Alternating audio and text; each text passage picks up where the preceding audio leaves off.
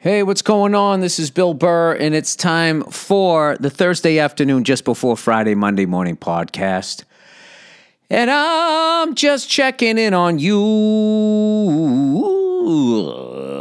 Sorry. What's going on? How's your week going? Is it going good? That weird, depressing time between Christmas and New Year's, but then the excitement of like, oh man, I'm going to make it through the holidays without killing myself. Yeah, it's always a weird week, I used to like it when I was a kid. It was always a bummer, man, when Christmas was over. Is there anything more exciting than a Christmas tree with the presents around it? And equally as depressing is afterwards, the tree stops getting watered. It's just sitting there like an old pop star, just doing the casinos now, singing its old hits. Have a holly jolly Christmas. Thank you. It's the best time of the year. You remember? Come on. Hey, sticking the mic out for the fucking high parts. Oh, ho. Come on, help me out. The mistletoe. Anyway, but I decided that this week I was gonna try to sleep. Something I don't do enough, and I'm reading all of this stuff online, so God knows if it's fucking correct. I mean, you really just have to take everything that you read online. Like, this has to be, like, everybody is just spinning it. Everybody is just spinning it. It's just all filthy fucking closers coming in like a 1970s closer. Mustard on your shirt, Vaseline on the bill of your hat. Every fucking cunt out there is just spinning. Just bullshit. Just the bullshit of them. The whole fucking, you go to somebody's, I don't know, one of those stupid fucking, what do you call them? Their page, their site, their asset. I don't know. Just looking at it, just going like, this looks like an ad, for a hotel or something. And it's like somebody's life. It's like pictures of like the perfect breakfast. Then there's linens, working out, sunsets. All right, whatever. Stop judging Bill. It's what I make a living doing it. I've painted myself into a corner. I have to do it. Before I get into that, getting judged and everything, before I get into that shit, let's talk, me and my lovely wife watched this documentary on Kenny G that I highly, highly, highly recommend. It was absolutely, I loved every second of it. It was fascinating. And, I've met him a couple times. He's a great fucking guy and a great pilot. And he actually was the guy that told me who to call. I think I ran into him, I swear to God, at the Hollywood Bowl. I was going in to go see Vinnie Colaiuta play with Herbie Hancock. There's no fucking way I was missing that, right? And I forget, somebody that knew me knew him and was with him. And I was like, you want to meet Kenny G? I was like, fuck yeah, I want to meet Kenny G. Guy sold like 100 million records, absolutely. So I went over, and hey, this is Bill. He's like, I know you. I've seen your thing on Blice. I know you too. I go, you're a scratch golfer, because that's what I heard about him, whatever. And he just was the coolest fucking guy. So I said, hey, I fly too. Because a buddy of mine had run into him one night years and years ago in some bar. I was like, hey, are you Kenny G? He said, yeah. He goes, what are you doing here? Did you have a gig tonight? He said, nah, I'm flying. Just the weather wasn't good. It was night, so I just landed here and just staying here for the night or whatever. So I remembered that he was a pilot. But anyway, he was the one that introduced me to Randy, my instructor, that helped me with my instrument rating, even though it didn't work out. It hasn't worked out yet. I got to retake the test. I just got too fucking busy. But anyway, you got to see this documentary. I mean, you want to talk about somebody I'll give you one little snippet of it. The guy goes on the Tonight Show. The record label wants him to play a song he doesn't want to play. He wants to play that song Songbird that he wrote. He wants to play his music. So, I don't know. Johnny goes long, and then I don't know what happened. I forget basically. They say you only have time for one song. So he says, fuck it, we're playing this song. And the band's like, I don't know, man. The label's going to get pissed. And he's like, basically, don't screw me over. I'm playing this song. Just do it. So he starts playing the song. And while he's on the Tonight Show, oh, sorry, the lovely Nia, everybody. I didn't know you were doing your podcast here. I know. I usually do it in the garage, but I'm here. The garage. I'm in the middle of telling just one little snip. How great was the Kenny G documentary? Oh my God, so good. Yeah. So the guy's on the Tonight Show, which you got to understand. This guy used to get like a 30 share, like essentially a third of the friggin' houses in America were watching it. So if you bombed, you were finished. What's up, buddy? You going to bed? Can you say bye-bye? Say bye-bye. Shaking your head no? Can you say bye-bye? Can you say cool? Say bye-bye. He's just waving. Can you say dada? All right. No. Okay, bye-bye. All right, love you, buddy. Bye-bye. Bye, buddy. I'll see you in the morning. Kid's hilarious. So Kenny says, fuck it, I'm playing my song. So he starts playing the song. The crowd's listening. And I guess the guy that, was booking the Tonight Show didn't want Kenny to play it. And he was pissed. And he was making all these hand gestures for him to stop playing it or whatever. Allegedly, maybe even like on the sly, giving him the finger or whatever. And the fact that he could plow through that and still just play his song. And then the big thing is then it turns out to be this huge hit. So a lot of the documentary was really inspiring because, you people know, if you go to do anything, put a little addition on your house, the fucking boo birds come out. Really? Is it going to be up to code? You're going to get a permit? I don't know, man. I heard them things leak. Just people just start shitting on you. And shitting on you and shitting on you. And this guy just fucking plows through all of it and gets to where he's at. It's a fucking phenomenal. It's just a phenomenal documentary at how people react to other people's success, how to handle success, how ridiculously obsessed people can become with somebody, good or bad, in a good way or a bad way. I mean, it was fucking fascinating. You got to check it out.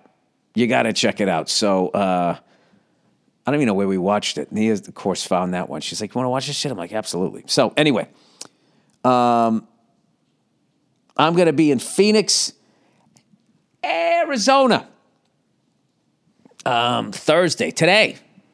I'm going to be out there, and what I've only done it one time. Every time I go to Arizona, I go, I'm going to do that Camelback Mountain hike.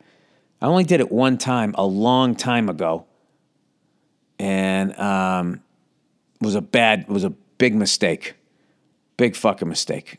I was not in the shape I needed to be, and I had to do 2 shows that night at the Improv, the old Tammp Improv, and Jesus Christ, it wasn't even the ascent; it was coming back.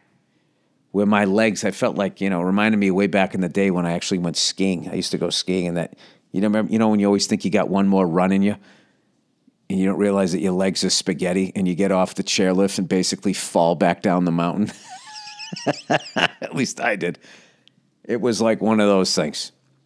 So, but anyway, I had a great couple of days off, and I actually went flying the other day, and there's nothing better than flying LA the day after it rains.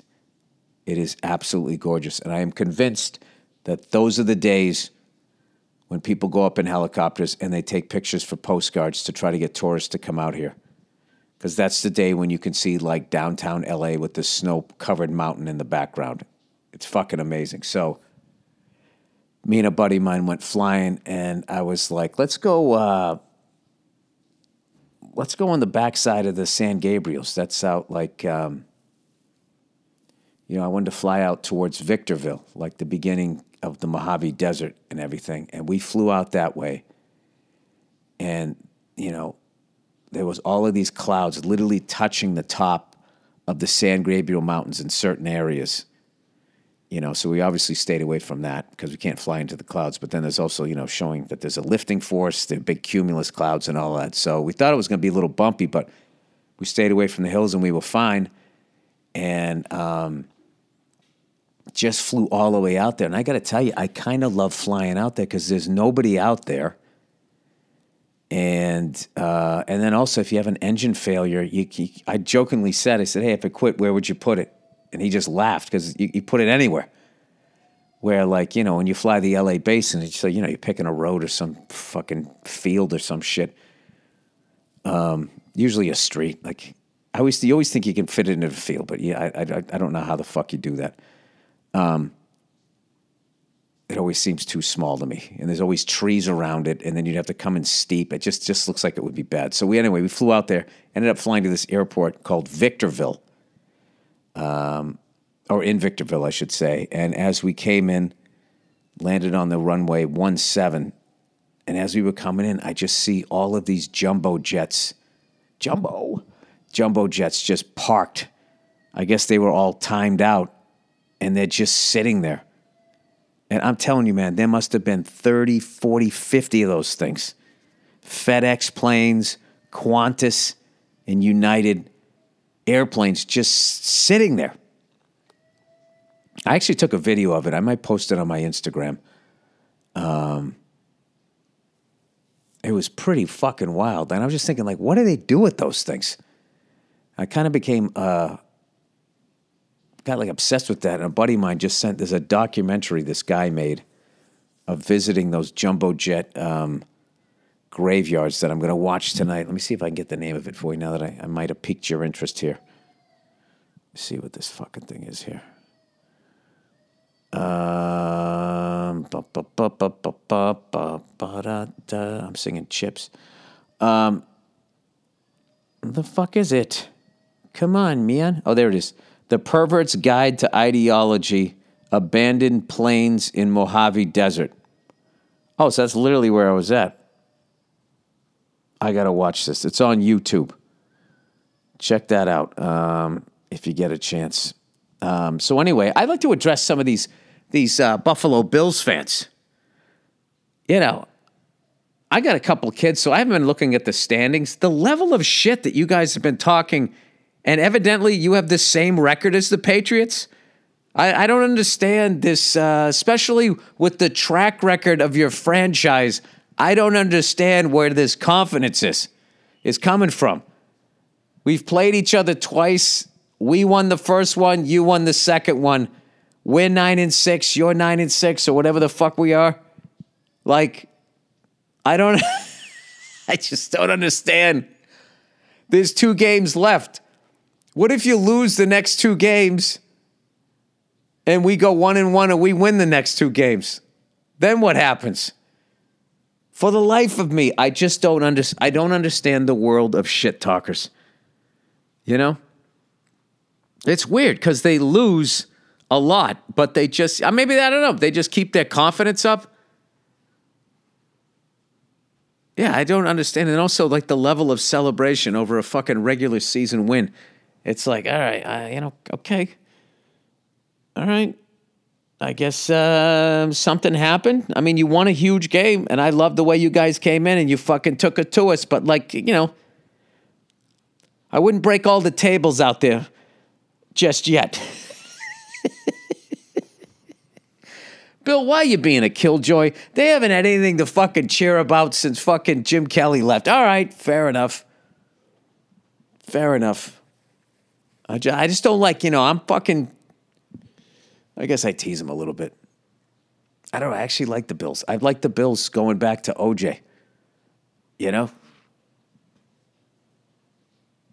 Way back in the day. Joe Cribbs, Joe Ferguson, Joe DeLamielleure. I was a fan. Fred Smerlis, from Massachusetts, by the way, I believe, or at least he went to BC. I was a fan. don't know what happened. It just, I don't know. I don't know. Maybe it's the weather.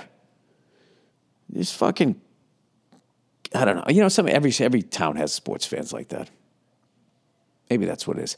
Anyways, old Billy fucking Woodshed, though, has been going around town putting together his new hour. Putting it together. And I have a whole mishmash of funny, unconnected, silly shit. And I did 2 shows Monday. I did 1 last night. And I'm going to keep working it out in Phoenix. And I think I'm going to have this hour together sooner rather than later. And yeah, and then I'll be ready for my tour, the brand new hour. And then I can put out the fucking Red Rocks thing. That is the plan. That is the plan, man. So we shall see. We shall see what's happening. Been playing a little bit of drums. You know, got back into like listening to like Miles Davis. Like he put out like 4 albums in the 50s. It was like cooking with Miles, relaxing with Miles, chilling with Miles, fucking put your feet up with Miles. And I was never able to get through the records. I could just never get through them because I just, you know, my fucking hair metal background, I'm trying to listen to it and shit. And I went back and I was listening to him today, and I really liked that Relaxing with Miles one. And I don't know. I was just more into the shit he did in the 60s. You know, that 4 and More album, In a Silent Way. I'll tell you, it's a fucking great album that got shit all over that he has is that On the Corner. Fucking crazy album. And they got so shit on it. I think I think it was the last album he put out for a while till like 2 in the early 80s, like a complete album. Then I was reading today he like retired from music in like 1975.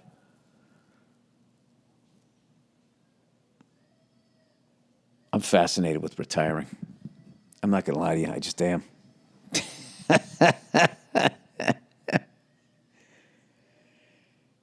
Like, I want, like, after. You can't still have to do shit. You have to do, you got to get a hobby, then you're doing that. You have to do something. You just be bored out of your fucking mind. But there is just something. If you just had enough money to keep the lights on and get a sandwich every day, can you imagine how fucking amazing that would be? Because I always find this time of year is fucking depressing, where it's just like you get all this shit for Christmas, there's all these empty boxes, and you're filling up your recycling bin. You're going out there, you're trying to mash it down and sneak around to your neighbors, but theirs is filled up too. You're just like, what the fuck are we doing? Nia, please don't leave on this. Where are you going? She just came walking in. Huh? Oh, he's crying because he can hear me? Oh, shit. All right, my fault. My fault. I'll go into the closet. Oh, you've been in the closet for years, huh? All right. Do I have the ability to do anything that isn't loud in life?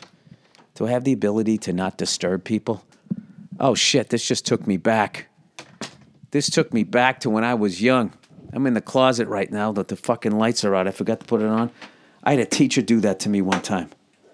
Long fucking time ago. I had a teacher fucking stick me.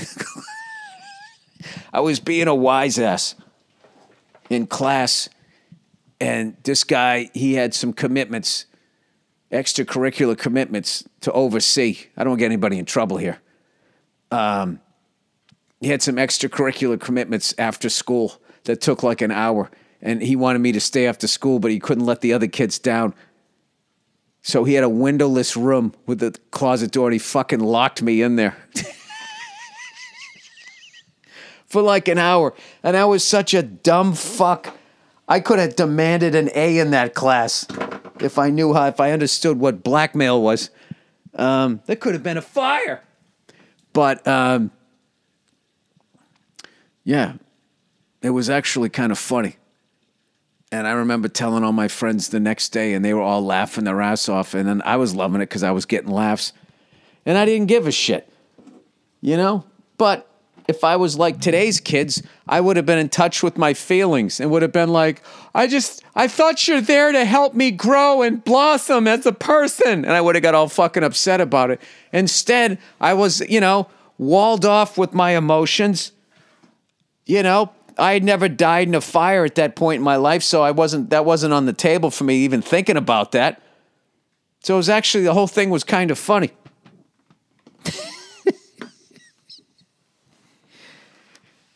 Shit. Yeah, I remember a long time ago, Jesus, almost 30 years ago, whenever I first started doing stand-up, right? I ran into this guy I used to work with. And I was like, hey, man, and I started talking. He's looking at me like, who the fuck? He had no fucking idea. I worked with this guy for like 2 straight years, and he had no fucking idea who I was. No fucking idea who I was. And then I remember like 15 years later, I was finally selling tickets and everything. And he came out to my show and he was like, hey, man.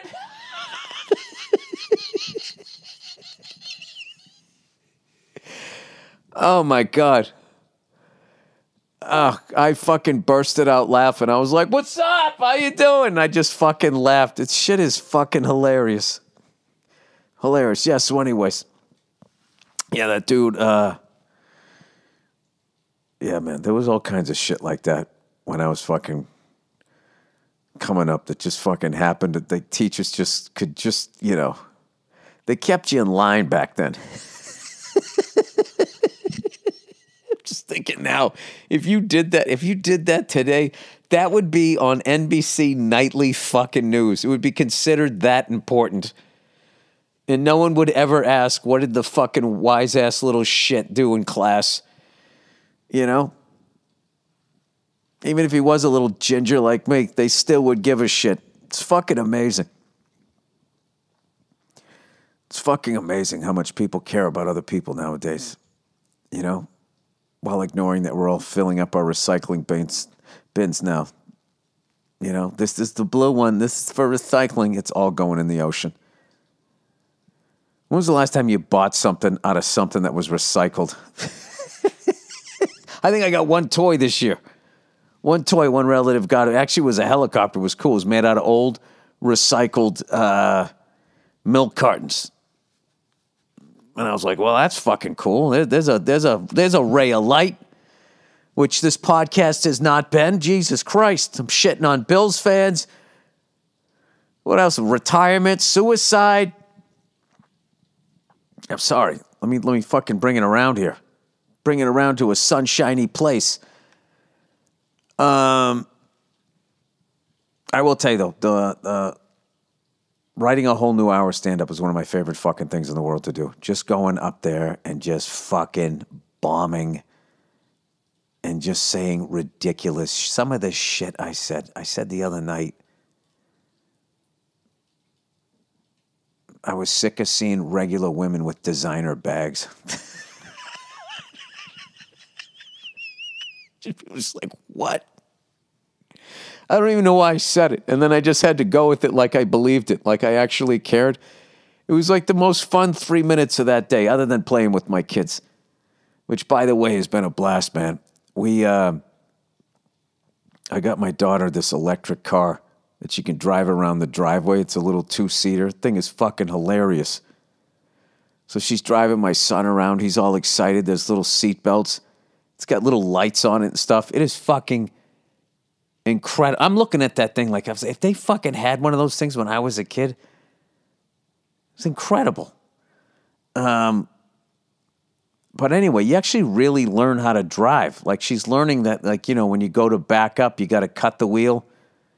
I don't have the biggest driveway. So at first I thought that was going to be a bad thing because you couldn't just cruise up and down the driveway. I got a small driveway. But now I'm realizing it's actually kind of a good thing because she's actually learning how to drive. But she loves it. And, of course, this is the time of year that it rains, so she hasn't been able to drive. So she's going, Dad, do you want to go outside and watch me drive my car? I want to drive my car. Oh, it's fucking adorable. So anyway, it's New Year's coming up, people. What are you doing? What are your New Year's resolutions? Me, I'm going to finally lose this last, 8 pounds of the 20 that I put on. I got to finally just knock it out. It's funny. I gave away all my cigars to the troops. I hope they got to you guys. But then, I've just been going out to cigar bars and buying them. But I'm just buying sort of 1 and 2 at a time. But I think I'm still smoking as much as I ever did. The whole thing is just stupid. I just got to, lay off it. But that's going to happen after the New Year. I'm going to smoke way less cigars. However, I am going to the Rose Bowl, as always. But this year, we're not going to the game. I think we finally realized, after going to 10 straight Rose Bowls, that what we really enjoy is the tailgate. And we're always bummed out when the game always comes to... We get there 7 in the morning.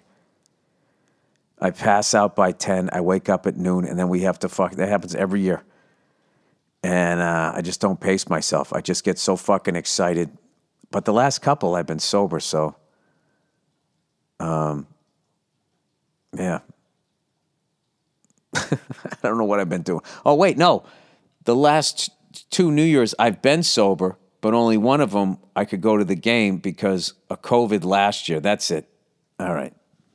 There we go. So we're just going to go there. We're going to throw the ball around, maybe get a little generator going, watch some of the bowl games, hang out, eat some food, just have a great time. And while the game's going, we're going to fucking leave like I did a few years ago, because I remember doing that when my wife was pregnant with my daughter, and she could have the kid at any point. And she told me, she goes, all right, now don't go there and get all fucked up at the tailgate, because God forbid I go into labor, then what? I go, okay, honey.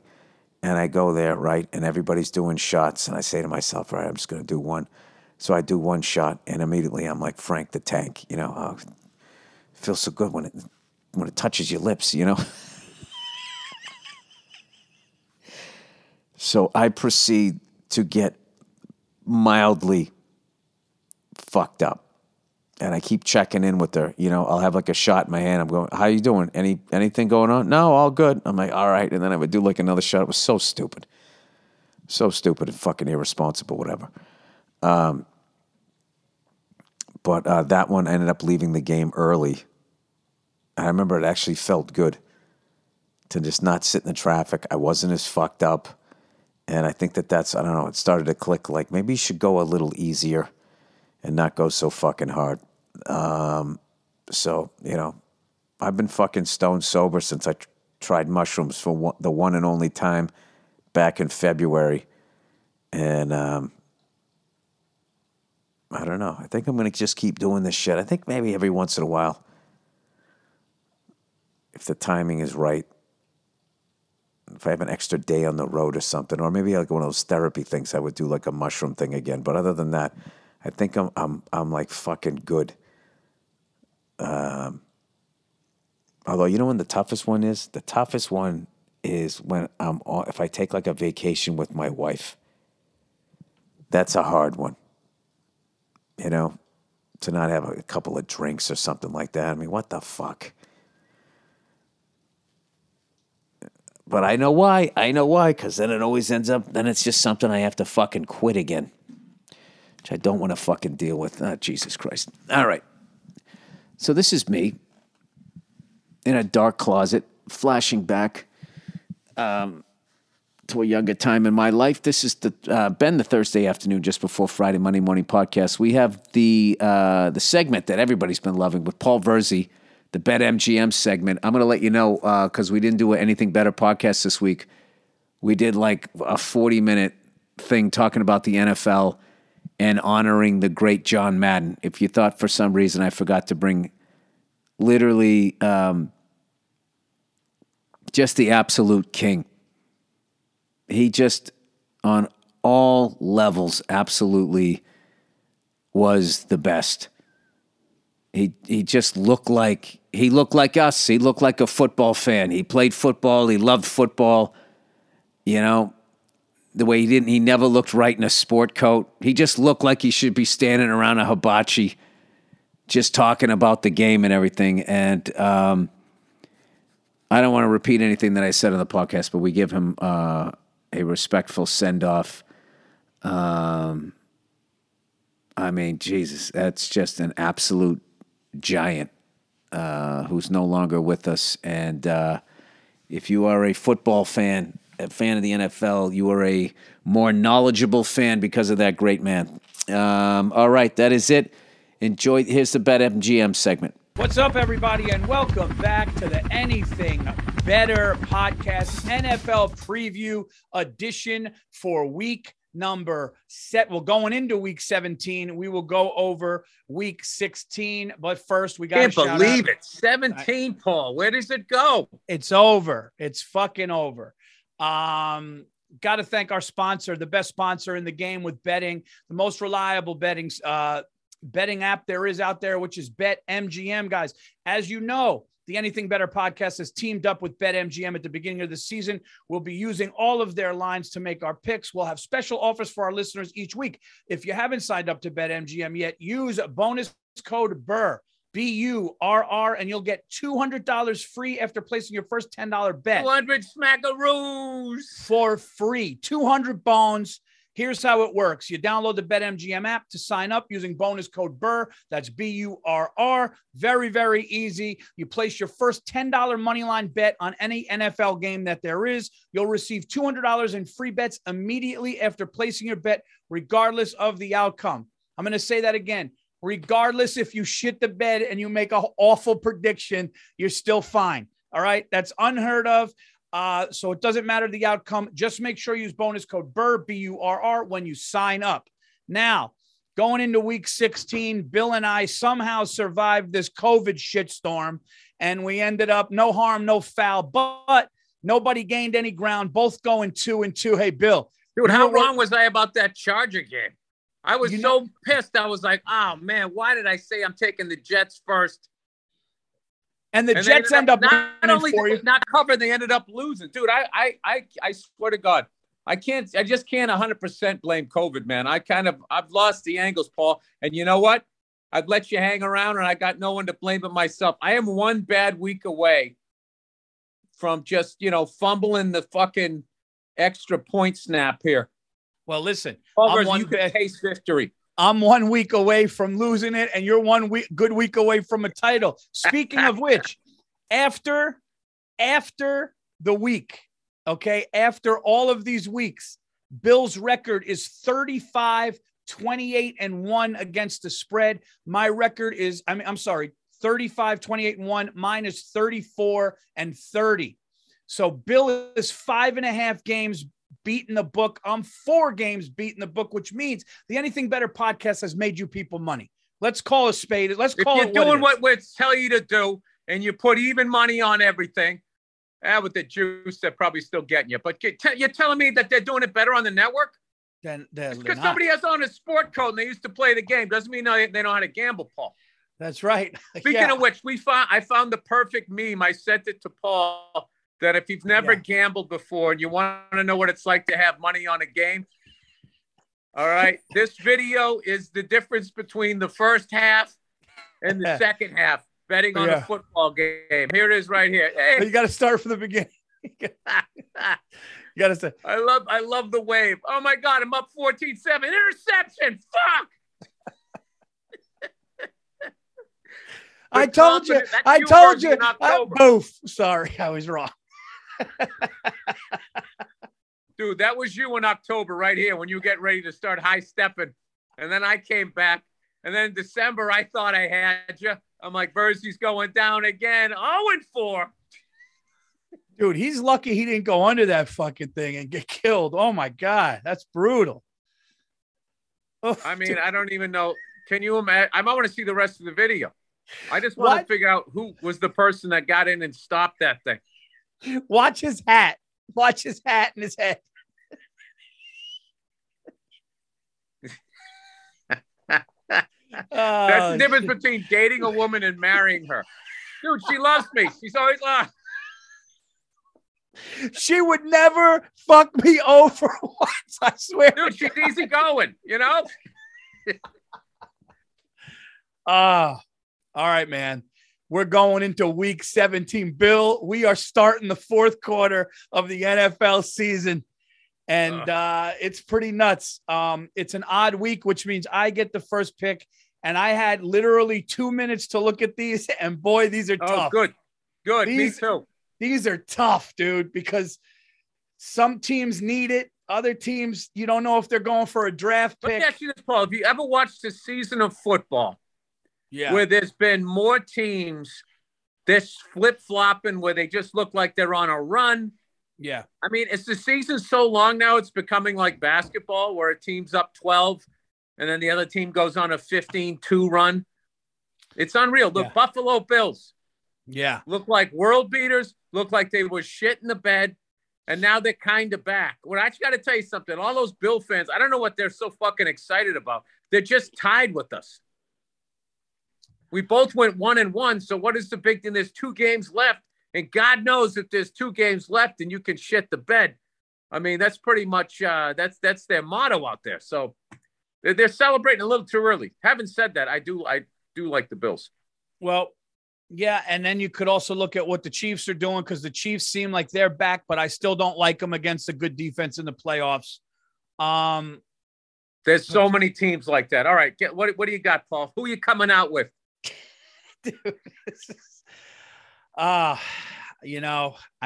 dude, I got to be honest with you. I feel like I'm flipping a coin with some of these games. Some of these lines are high. I think they're ridiculously high. Yeah, dude, 12.5, 14.5, 7.5. They look like college spreads in September. The Bills 14.5 just scares the shit out of me. And who the fuck is Atlanta? 1 week they're beating Tom Brady Buccaneers, and next week they're fucking getting smoked by, I don't know, like Carolina or something. Fucking Saints are the same way, too. Dude, the Dolphins-Titans game is the hardest game for me to pick. I just honestly don't know. All right, dude. Here it goes. My first pick going into this week. I got to see if they're for real. I'm going to take the Tennessee Titans over the Miami Dolphins, even though Miami's won like 8 in a row. I got to see it. It's like when somebody is bluffing with the poker hand and they're throwing the chips in. I got to see it. So I got to see if the Titans could do it. So I'm taking Tennessee at home to stifle the hottest team in football. Could be the dumbest pick of the year. I don't know. I'm going with the Titans at home. I don't know. I mean, they've won 8 in a row. They are the Dolphins, and I think Mike Vrabel's a great coach. Is that in Miami? No. Hey, you never know. All right, I'm buying in on 2 things. I'm buying in that the Cowboys are legit, and I'm buying in that Arizona is finished. I bet on Arizona the whole fucking year, and they've been great. And then lately, I don't know what's going on. They got injuries. They got COVID. They got sunstroke. I don't know what their deal is. The Phoenix Coyotes are thinking of moving. There's a whole bunch of turmoil going, and I'm going to be there on Thursday. So I think that all goes in. It's only 5.5. I'm buying in. I'm taking the Cowboys. Lay at 5.5. Oh, Bill, you thought about that one, and you're going to be there. I like it. I like the pick. No, I'm not going to be at the game. I'm going in. By the time this thing airs, I was there Thursday. I had 2 shows. I hope you made it. I'm going to take after an embarrassment against the Houston Texans. After the Chargers threw Justin Herbert threw a couple of picks, I believe there was a fumble in there. The hapless Texans beat up on the Chargers, and now the Chargers go back. The Jaguars did. Huh? Didn't the Jaguars beat up on them? No. The Texans? It was the Texans beat the shit out of them like 40-something to 20-something.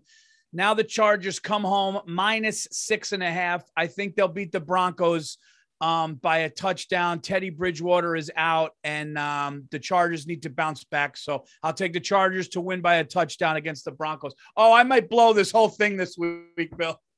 No, I don't know. I can't find my picks here. I don't know. Oh, boy. Christ. Is because My fucking my internet's all fucked up. Who else did I have? Oh, I know. I'm taking the Colts. That running game, and Carson Wentz scores points. I wanted that one. Mine I is got the Cincinnati. Colts. I wanted that game. Hey, Paul, last week I wanted the Chargers. I think 2 weeks before I wanted another game that you picked. And hey, we're picking 8 games. It's going to happen. We're picking 8 games a fucking week here. So Paul Verzi, uncharacteristically unsure of himself. This could be the week you go 4-0. This could be the week I go on 4 and just fucking end it. I'm going with Joe Burrow and the Cincinnati Bengals plus 5.5 against the Chiefs at home. They're flying high. The kid just threw 500 and something yards. I think the Bengals need to really make a statement if they're for real this year, and this is the game to do it. I think even if Cincinnati loses, I think they lose by less than 5.5. I'm taking Cincy at home. Joe Burrow's going to be smoking a cigar after that game, just like he did when LSU won a championship against Clemson. I was at that game right before the COVID came. Oh, I hate my picks. I am scared. Oh, I'm scared. All right. I'm going with the team that for some reason nobody believes in, but I believe in them. I'm going with the Seattle Seahawks playing the fucking Lions. Wow. At home. I like that game. A game that doesn't matter he's going with. I was thinking of one of those games. You mean it doesn't? It does matter.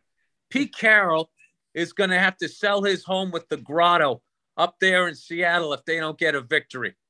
All right? I'm looking for Pete Carroll to be going, woo, like Ric Flair, like he does all the time after they score a touchdown. Russell Wilson, I still believe. Okay? If Russell Wilson played in New York City, Paul, come on. He's out there in Seattle just crushing it. And his expression, drop it down the bucket. Now everybody say, hey, dropped it down the bucket. That's Russell Wilson. He should have trademarked that. He's the guy who does it. Dude, Pete Carroll's going to have the FBI show up to his house for tax evasion. He's going to run out the back door. You can't get him. He's like a great comic book villain. There's always room for a sequel. He's the Doc Ock of the NFL of football coaching. All right, I'm going to take my New York football. I'm kidding. Dude, he literally, the end of Fargo, when William H. Macy tries to go out the window, he did that at USC and got out. Yeah. What was the movie with the dude Tim Robbins? What was it? Shawshank Redemption. Oh, Shawshank Redemption. Yeah. Pete Carroll climbed through 6 miles of shit on his hands and knees to get to Seattle. Dude, I think everything he did there, they took away. They did everything but tear up the field, take the band uniforms, Heisman trophies, championships. It was something, Paul. He didn't do what the warden did. The warden just offed himself when he saw the cops coming. He was thinking of doing something stupid and taking a few with him. He's just like, what's it going to matter? Is Taysom Hill playing? Because if Taysom Hill is playing, the Saints are going to beat the Panthers at home. I'm gonna pet you right now, Paul. There's not another person in this country named Taysom. It's got to be. It's got to be some Southern shit. And I'm not talking about somebody named after him. That's a very hard thing to do, to come up with a name that nobody came up with. And it's not like an asshole name, because that's a cool name. Like, like these Hollywood celebrities, they name their kid like Butter, Apple. As of now, he's not playing. You know what game is interesting? You should have said intriguing, Paul. You're touching your chin. You know what game is intriguing?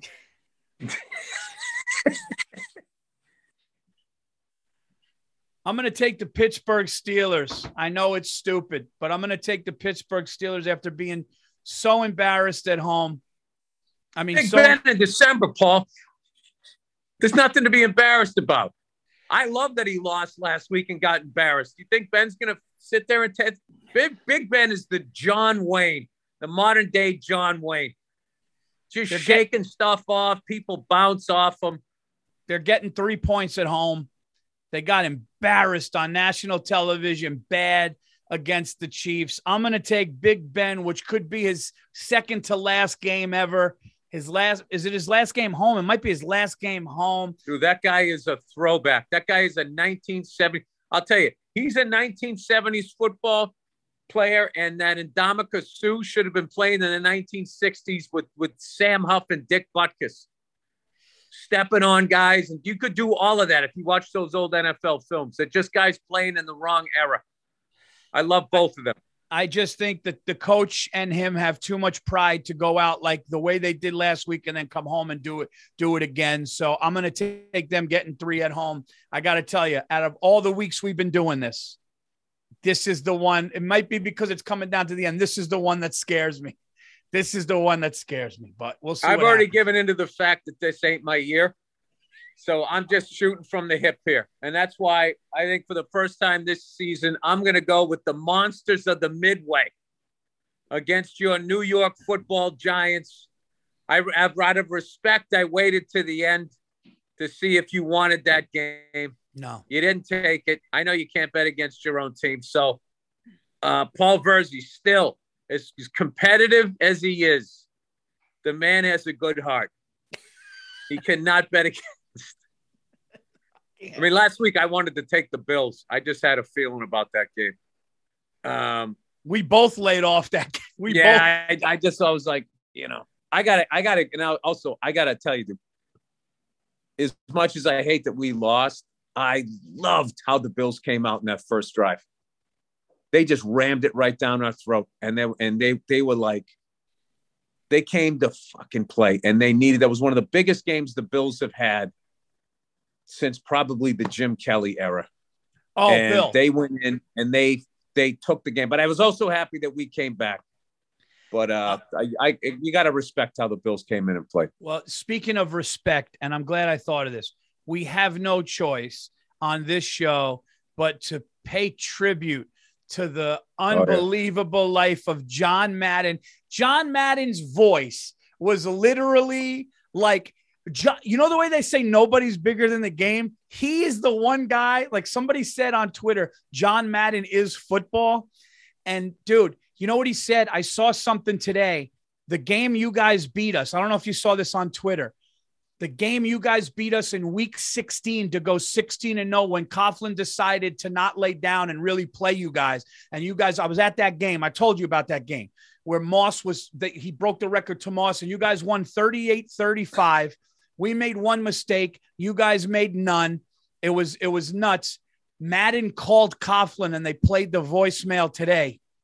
And he goes, I don't mean to get emotional. He goes, but the fact that you didn't lay down and because the Giants had made the playoffs and there was a question if the Giants were going to rest starters going into Tampa Bay. And Coughlin goes, let's try to stop this streak. And Madden had called him and said, it was like good for football. You did good for football. And then he goes, I don't mean to get emotional. I remember seeing the Colts resting players and they took their foot off the gas and you got to just keep going. You got to keep going. I actually went to 2 Super Bowls that John Madden and Pat Summerall, the greatest announcing team I ever heard. They called both games. I went when we lost to the Packers and Brett Favre and when we won against the Rams in 2001.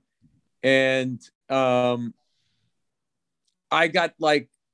remember, going back because I went to the game and I would tape it and watch it afterwards. I remember going back and watching the loss and just thinking, is John Madden ever going to be able to say that, the Patriots won one? And when I was at that game and the Patriots kicked it and won it, the thing that was on, I was so freaked out about because this is back in the days of VCRs, did my VCR tape because I want to hear what he's saying about finally John Madden with all of his knowledge is going to say something great about, our team. But that guy just dude, the guy won 100 games 7 division titles in a Super Bowl in 7 years with the Raiders. He put them on the map. He's the whole commitment to excellence. He's right there with Al Davis. I mean, the guy, what he did for offensive linemen, he got me to start watching offensive linemen and realize how cool that was, and just not think that just, the only cool people are the ones with the ball, or the guys stopping the person with the ball. Him diagramming the plays. It was like, he loved like being a Raider. He loved people that had, crazy personalities. And I don't know. I saw something this morning. I was at the gym and the sound was down. I saw it was John Madden, Ken Stabler, and then there was another John Madden and Jack Tatum. And I was just, man, all of those guys are gone now. I just cannot believe how much time has gone by. And how crazy is it that they finally did this epic documentary on him. It was perfect. It was perfect. Yeah. And they just summed him up. He got to say what he said. He got to thank everybody. He got to realize what he meant to everybody. And then he just dies of natural causes, basically, in his sleep. No long-term illness or anything. A big guy like that, living to 85, eating whatever the hell he wanted to eat. I mean, that guy lived one of the charmed lives I've ever seen. His kids love him. Got into the Hall of Fame, and he did. Al Davis was still alive. The turkey legs, the all Madden team. You see that in the documentary? They were sitting there, like, guys would get more upset, that they didn't make him the all Madden team, because he was saying, being on the all Madden team meant you were a man. He played the game the way he was supposed to play it. It wasn't just stats or whatever. Yeah. Yeah, it's I don't know. It sucks, but I don't know. He deserved to go out the way he went out, with an epic documentary and no illness, and just going peacefully like that. It's amazing that I agree, but it's amazing that they just did that documentary and you see him sitting on the couch watching it and smiling. And then he just kind of just was like, just goes off and in his sleep. It's like a beautiful life. It's this amazing thing.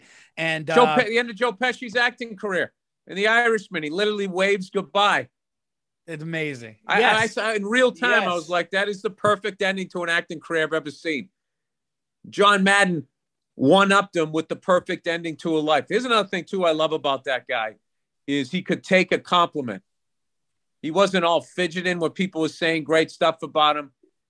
He just had a big smile on his, just seemed like the warmest guy. Hey, do you know what?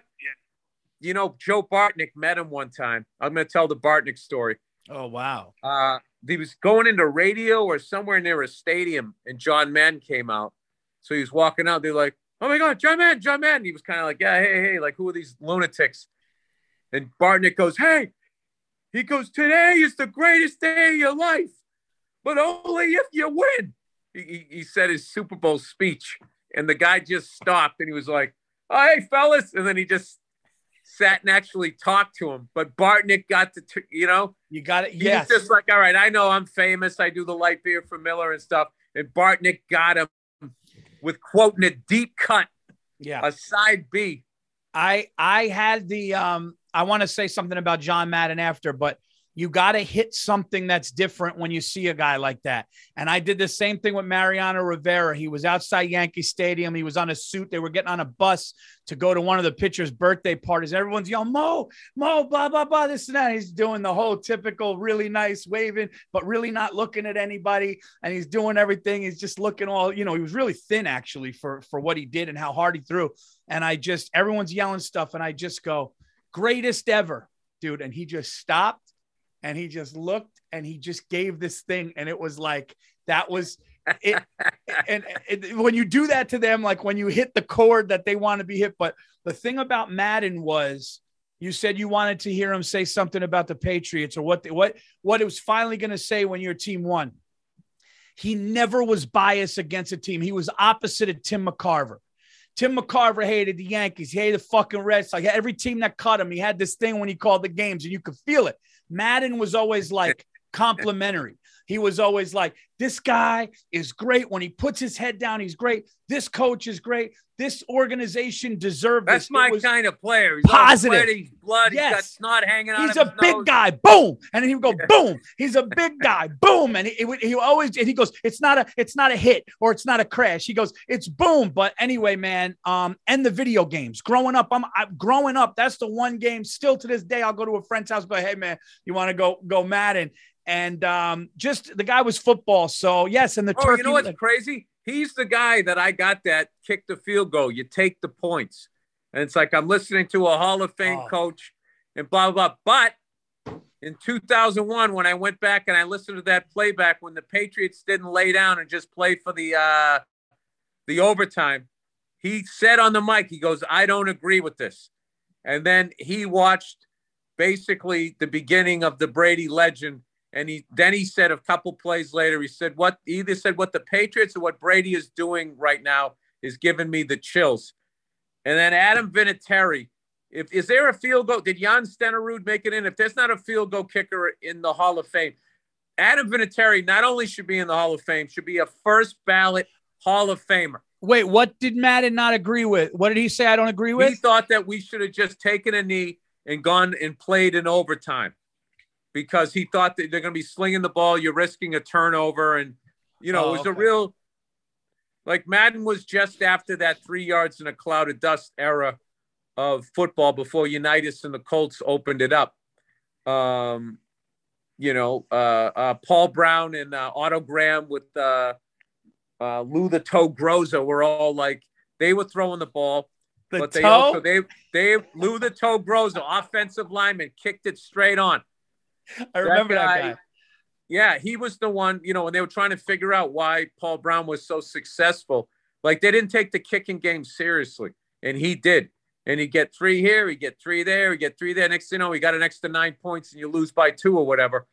Does the field goal exist anymore, Bill? Because you're getting me all excited now because I've been texting everybody. Does a field goal exist? Because what's it called? The one team went for it in the red zone on 4th down 5 times and fucking lost the game. Nobody takes points from the 20-yard line when they're fucking right there. And it's crazy. I feel like it's crazy. I feel like the fans enjoy watching you go for it on 4th down and not making it more than they enjoy a field goal. So you almost don't get called out on it. But I'll tell you, last week, the Bills went right down. It was 4th and 2, 4th and goal, right? 2 yards away from the goal line. And they went for it. And I was like, this is the dumbest fucking call. Just get the points. But then they made it. And it's like, so they combined coming out, ramming it down our throats. 4th and 2, we believe in ourselves. And they scored the touchdown. And then the very next drive, we were like fourth and whatever, a couple of yards on our own 50, down 7-0 after a very impressive drive. We went for it, ran a sweep, and we got it. So, I mean, I don't know what the numbers are on it, but I will say the thing about it is I guess if you go for it and you make it, in a game like the Patriots versus the Bills, after they did it, it really made sense because it was already deflating. Like, fuck, man, these guys really came to play, and you could just see us on our heels. Like, whoa, we came to play, but you guys are really playing. And the fact that they didn't go down and just do a little kick and we're down 3-0, it's sort of like a little bit of a victory after the way they came out. The fact that they went down and scored the touchdown. I have to, I agree with it in that. I mean, I don't know. It's weird to say I agree with it after I saw that it worked, but I'm still not sold on if you didn't get it, the momentum switch of that. I think going for it down your throat and then we stop you on the goal line and now we have the momentum. I don't know. It's a big risk. One thing I want to add about. Oh, go ahead. Sorry, Paul. No, go ahead. What were you saying? I was going to say one thing I just want to add about the Madden game. It's an interesting fact, and I read this. Joe Pompliano, who's a great sports writer, Good follow on Twitter. He said, after being turned down by Joe Montana, EA Sports approached John Madden in 1982 with the idea of creating a video game. Skeptical at first, Madden eventually agreed as he saw it as a way to educate fans on the game of football. The only problem, Madden was a perfectionist. EA Sports spent years working on a prototype, only to have John Madden shut it down immediately. Upset that it was 7-versus-7 football and didn't integrate any of the NFL playbook, Madden made them start over. 7 years and many revisions later, John Madden Football was released in 1988. That's awesome. Incredible. That's fucking awesome. Dude, that's right up there with Bill Walsh. 7? When they asked Bill Walsh to write a book, he wrote this book and he just wrote it about football and like breaking down like the cover 2 and all the West Coast offense and all that. And the publisher was just like, dude, we can't publish this. He goes, well, that's the kind of book I'm writing. And it didn't sell well, but it is considered like a Bible amongst football coaches because they all go out and buy it. Here's something else about John Madden. The only other guy I saw do this where after they retired, long after they retired, his name still meant something. It was still Madden football, Madden football, Madden 4. Jordan. They still put out Jordans. There's a new Jordans every year. The guy's been retired for 20 years. There's only 2 guys that were ever big enough that they ever did that for. So that's a great point. Yeah. Yeah. I don't know, man. Like, that's what I mean. Bigger than the game. It's like, it's John Madden, dude. It's great, man. And everybody, and on top of it all, his voice was so unique and so like, you could be, like they said, Kevin Harlan said, the guy who was actually called more Super Bowl games than anybody, the Kevin Harlan, right between the eyes. He said, he goes, when somebody said when John Madden's voice was on, like on a TV and you heard it, you had to just, like when you heard John Madden's voice, you just had to watch, you know? You knew it was an important game because him and Pat did the most important game every single week. There's another thing too, was he just looked like a regular guy too. He looked like the big guy at the tailgate. I remember me and my older brother used to laugh when he first got in the booth. Was my brother used to laugh because, or he's on like almost on the panel on TV before the game. He would have a sport coat on with short sleeves underneath it, so like, you know, his wrists would be showing, which was a big no-no in haberdashery back then, and he just didn't give a fuck because he wasn't a suit. And he just, you know, I just loved the way he looked in a suit too. He looked like he never wore a suit except at like Christmas or Thanksgiving or a funeral. He just had that every man thing about him, man. It's I got to be honest with you. I don't think I don't think his shoes have been filled yet. Someone has yet to step in. Dude, for a guy they're not that going to big do what he too. did. They're going to have to be totally like unique, because there's been some great guys like Tony Romo might be my favorite. Is like Tony Romo, I think, is the best football educator since John Madden came in the league. Where like the stuff he says before the play, and it ends up being it's like the guy's like 8 seconds in the future. Troy Aikman, I love. Joe Buck, Troy Aikman, I love those guys.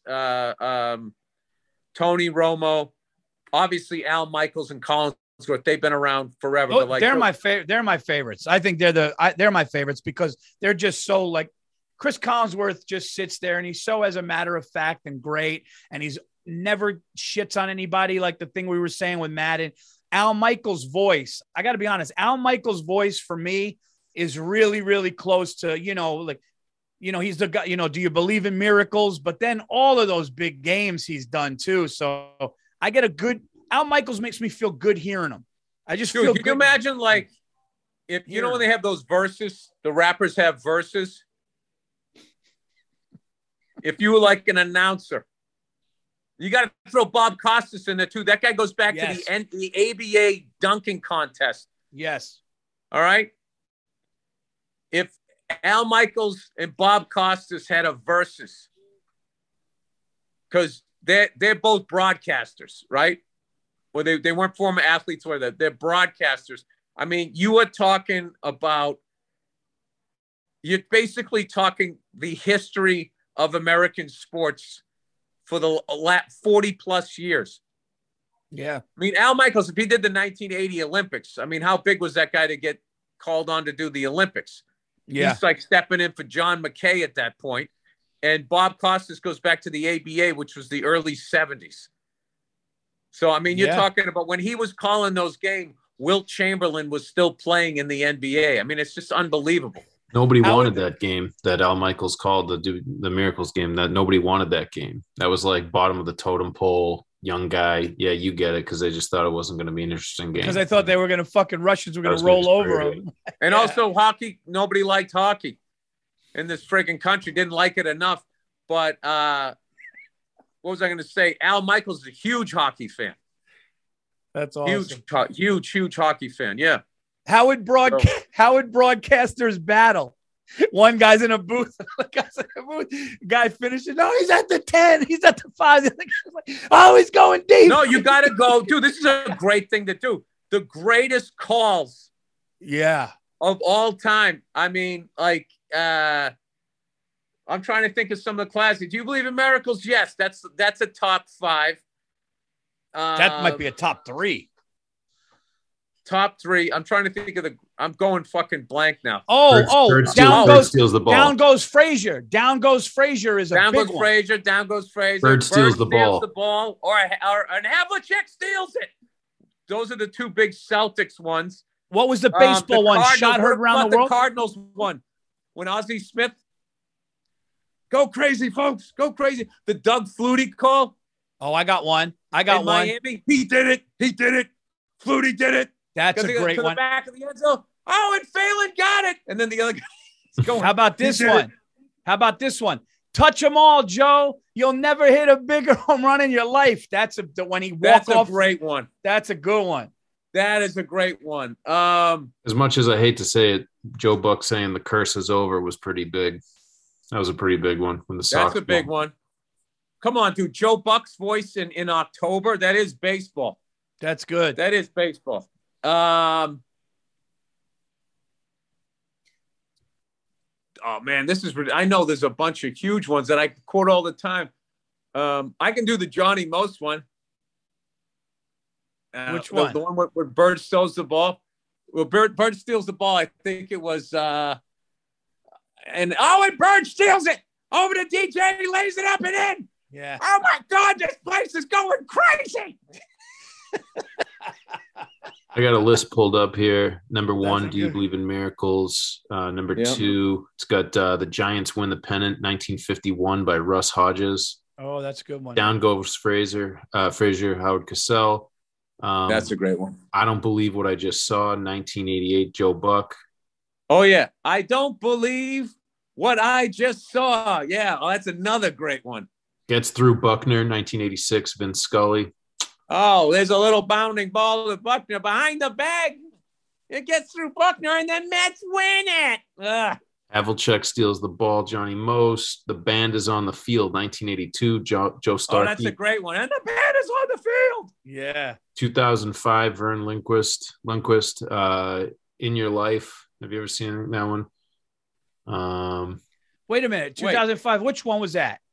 That was your game, Paul. USC. It was that. Oh, dude. Longhorns. No. Wait, is that game? I'm guessing. Vern always did college. All time. Jack Nicklaus, 86 Masters. I don't know. It's blacked out here. This website stinks. Spectacular. That's gotta be Vince Young against USC, right? That was Pete Carroll, Sanchez, Reggie Bush. That was unreal, dude. That's when Pete Carroll was in like the montage part of Scarface when he was at USC. Going to the bank with the money getting counted and all of that stuff. Looking at the tiger with his fucking wedding party. Bulletproof Porsche. He's walking around with Michelle Pfeiffer. I'm sorry, not Sanchez. It was Matt Leinart. Yeah. Sanchez. Yeah. Reggie Bush. Marv Albert, 1991, a spectacular move by Michael Jordan. 1994. Oh, that was the when the switch of the hands one layup against the Cavs, maybe. Yeah, there's a Rangers 1994. Howie Rose. I think he switched hands against the Lakers. Oh, was it? Okay. He switched hands against the Lakers, but yeah, that. You know what, dude? There's not a lot of them. No. Hey, Andrew, you got to reach out to these guys. We got to do a versus. If we could get Al Michaels and Bob Costas to go on and just talk about. Oh my God. Just have a list of all the greatest games and like how many of them they were at. Dude, that would be nuts for them to be like, who did you? I said, they asked Kevin Harlan who was the most impressive he ever saw. And he said, watching Jordan, he said it was like the guy wasn't on his feet. It was like when you watched him without the ball, it was like he was floating. He goes, you were watching something different. You imagine asking Costas or Al Michaels that, dude, with everything that they saw? Oh, my God, dude. I don't really know where they could categorize it. I was saying the other day, the most electrifying, because I saw Jordan when he had hair, but it was a scrimmage game at the Dean Dome to get people excited. This was back in like 87, 88, to get them excited that NBA basketball was coming to Charlotte with the Hornets, who later became the Bobcats, who later became the Pelicans. So I saw him play, but he only played like a half. You know, it was like a scrimmage. It wasn't a big deal. So the most exciting person I ever saw play live, as far as just electrifying in the crowd on the edge of their seats, was Michael Vick in the Georgia Dome. Pre all that dog shit. I mean, he was doing that dog shit, but nobody knew at that point. Dude, every fucking time he rolled out of the pocket, the whole place stood up. I don't care if he was on his own 2-yard line. That's and amazing. It was in a dome. My ears were ringing when I came out of there. He was fucking insane. Yeah. Insane. It was literally like he was like 3 steps faster than anybody else out there.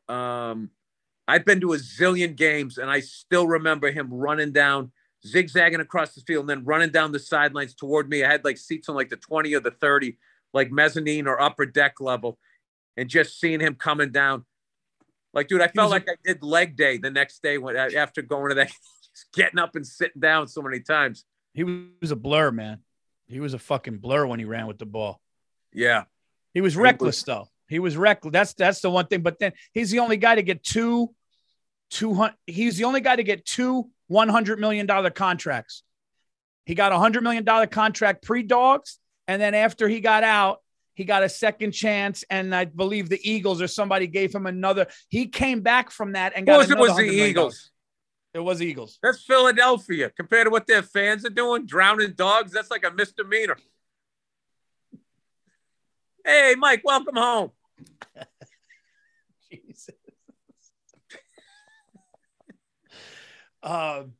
What the fuck else? Who else? Oh, Bo Jackson. Bo Jackson was the most. I didn't get to see him live, but Bo Jackson, pre the hip injury, was the most explosive thing I've ever seen. When that guy was Kevin Walker. Nuts. That's a big trivia. I think that's the guy's name. He's Who? the guy who tackled him. Oh, okay. Brutal. Hey, so who's the best guy you ever saw live? The best guy I ever saw live, I saw any sport, I would say Brady. And I saw 2007 Brady. I told you this, and for anybody listening, I don't know if I said so. I've never seen, I forgot who I told. I've never seen in my lifetime. I was at that game where you guys went 16-0, 38-35, you guys. The place stood up. I want a meme of you, the amount of times you've said this is the second time on this podcast you said you were at that game. Yeah. So that game and the USC Texans are your two go-tos. Yeah, no. When you're an old man and kids say they know about sports, you're going to say, let me tell you something. 100%. But Giant Stadium stood up all but 3 plays. I remember 3 plays, people said that everybody stood up, but I'll never forget Brady walking to the line of scrimmage with Moss and all that, 70,000 people standing up, screaming, yelling. And they looked like they were in a at their practice facility. That's how calm. I've never seen anything like it. He walked up, people yelling. I was just like, oh, dude, they were a machine, dude. And it was when he broke the record for most touchdown passes. I would think that a guy that won that many Super Bowls, I would say that that's the greatest as far as, I mean, I saw Marino. I saw Marino play. Yeah, I saw Marino. I saw him a couple of times coming into Foxborough Stadium, kicking our ass. I got one for you. Then we got to wrap this up here because we're literally doing a podcast here. We got to do the Monday night special too, so we got to rush. All right, no, I'd say one of the best performances I saw at a game that I wasn't at was Lawrence Taylor. They showed the game during the Madden documentary where Madden was saying, I never thought one defensive player could take over a game and win it, and Lawrence Taylor did.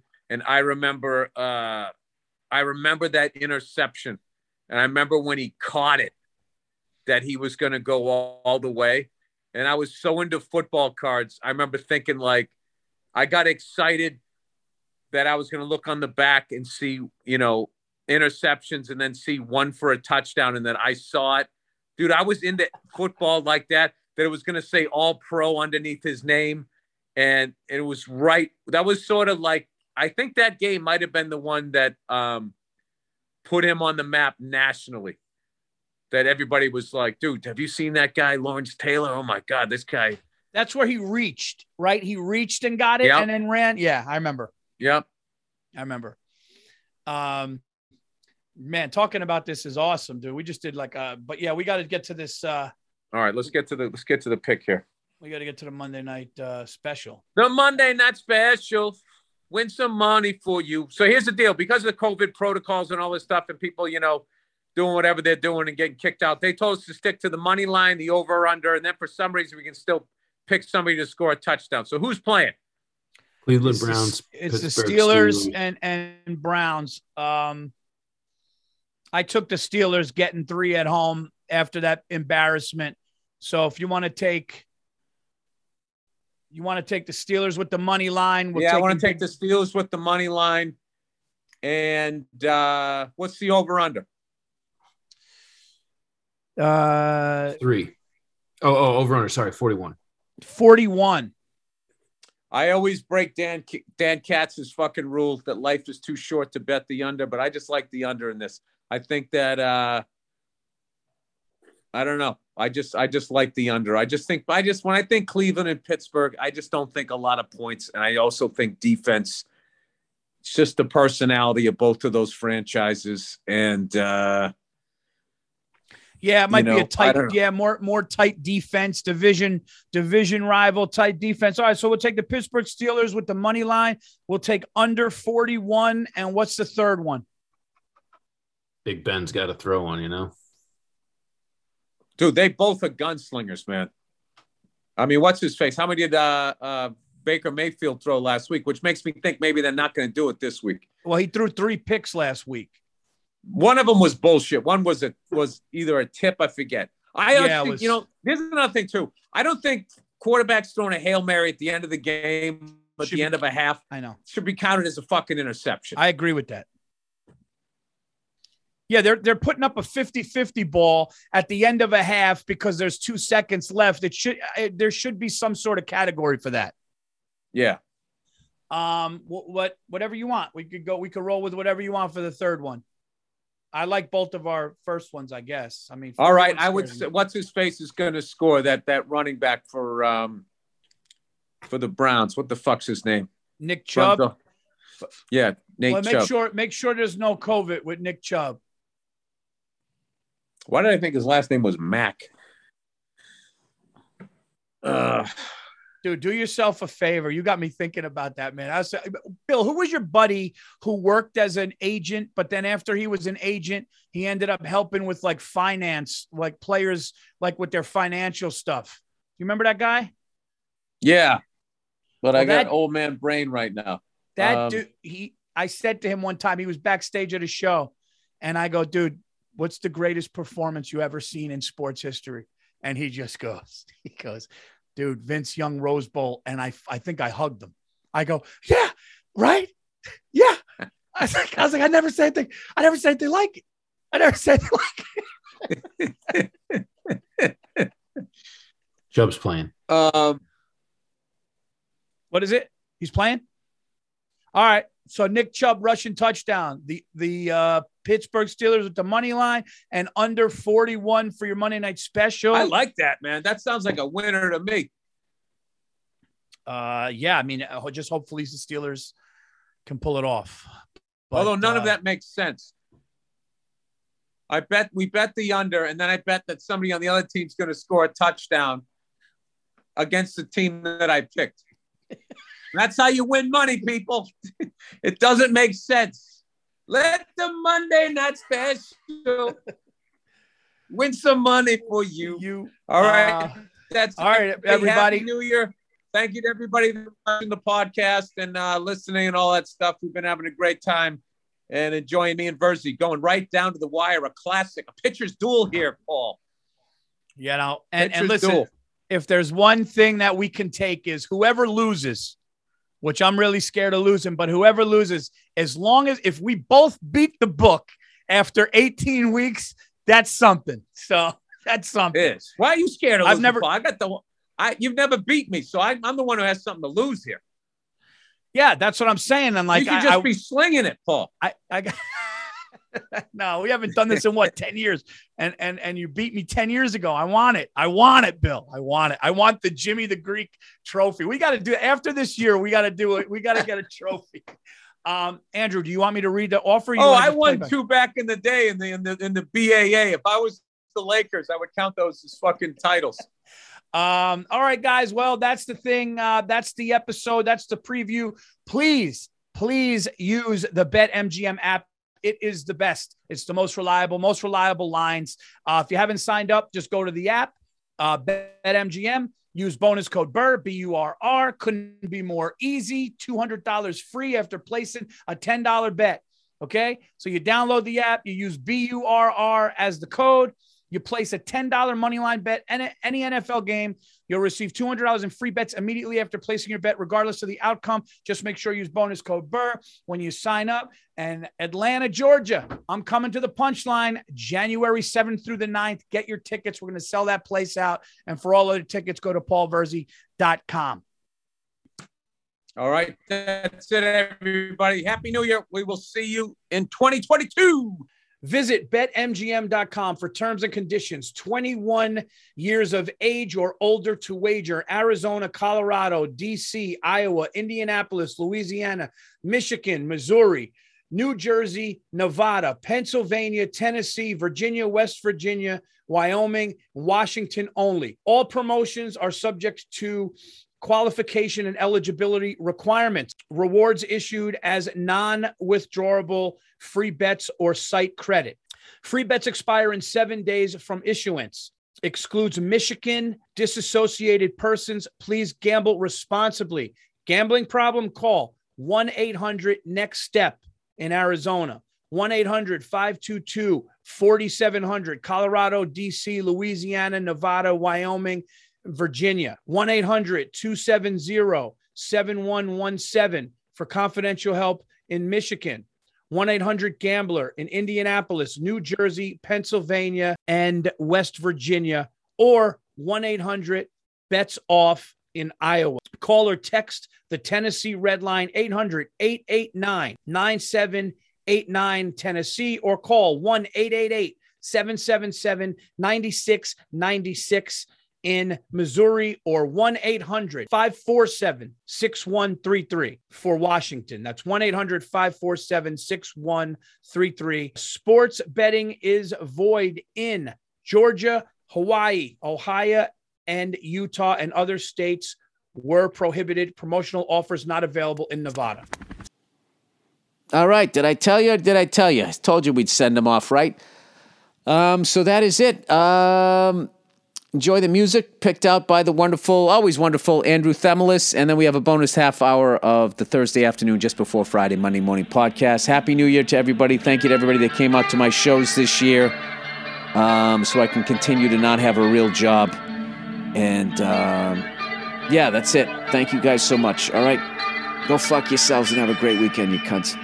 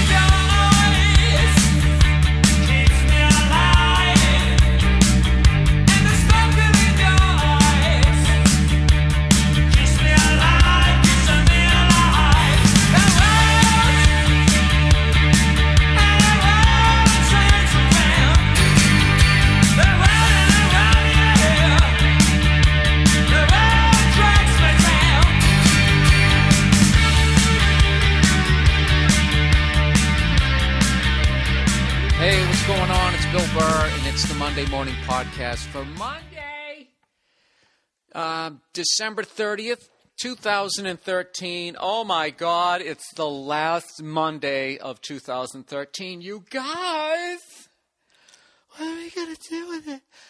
I'm actually still enjoying the holidays. I don't know about you guys. Usually at this point, I'm so fucking sick of everything. And I do mean everything, then I'm kind of like, I'm almost excited to go back to work. But this year has been a great thing. Other than seeing that fucking have yourself a merry little Christmas commercial like 58 fucking times. Every goddamn hockey game. You know? Or that one with the douche who he's got a family, right? So already he's hateable. You know? Oh, is that your little fucking fake television family? You know, that didn't notice the film crew watching you guys having a Christmas.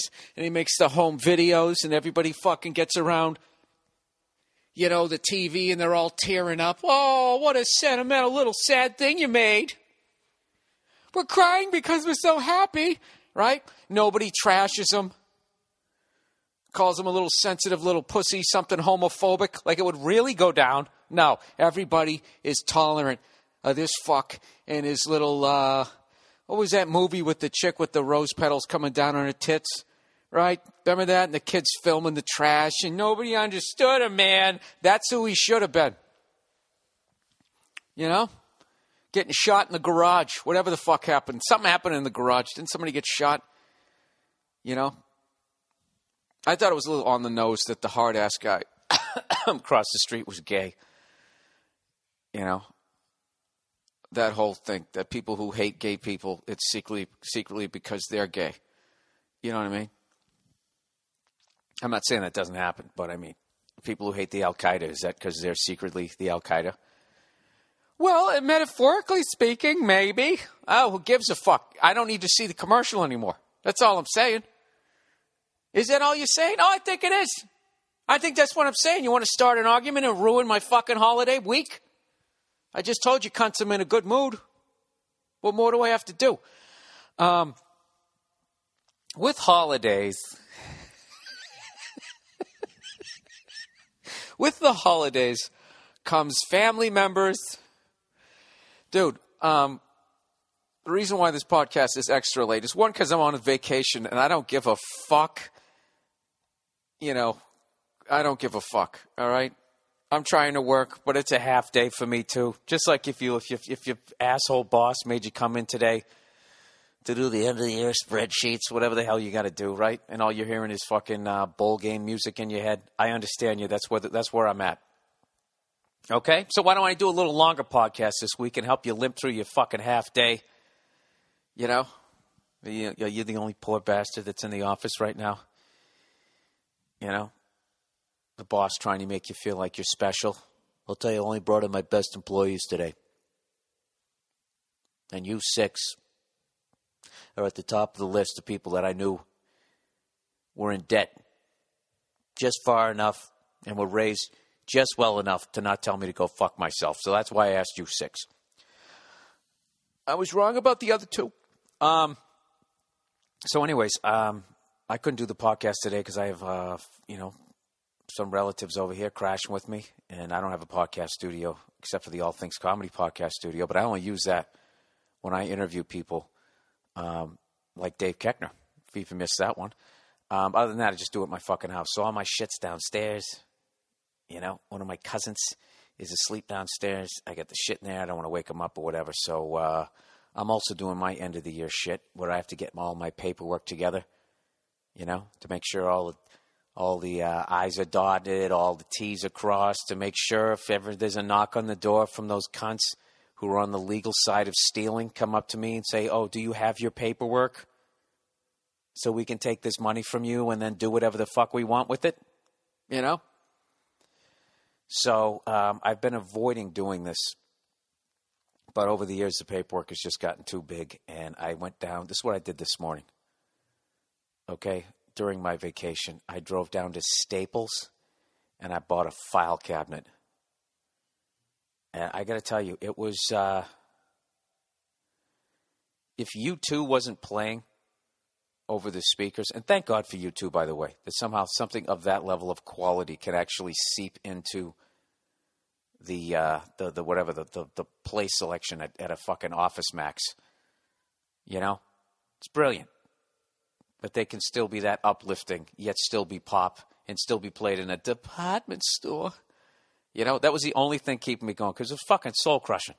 I don't know what it is about buying a file cabinet, and I don't want to hear any cunt say, oh, first world problems. The amount of fucking people who've never left the first world and don't even know anything about the fucking third world other than what the fuck they see on TV, which is basically some fucking reporter with an army helmet on, standing there, we're trying to get more bamboo and have a fucking well built. I mean, what do you know about the third world before you tell me that? Before you lean over your potato skins in a fucking Applebee's, and act like you're appreciating your fucking lot in life. You're eating potato skins. Okay? They should be doing that in the third world. If they have nothing to live for, stick that down your throat and have a fucking heart attack. Here you are living in the fucking best goddamn situation you can possibly be in, and what are you doing? Huh? You're draining the oil out of your ass.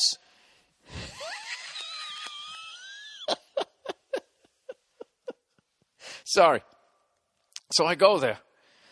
And a lot of people, too, who I think even use that expression, first world problem. They don't even know what it means. They just heard enough people say it, and then they get a gist. Oh, you kind of say it during this part of a conversation.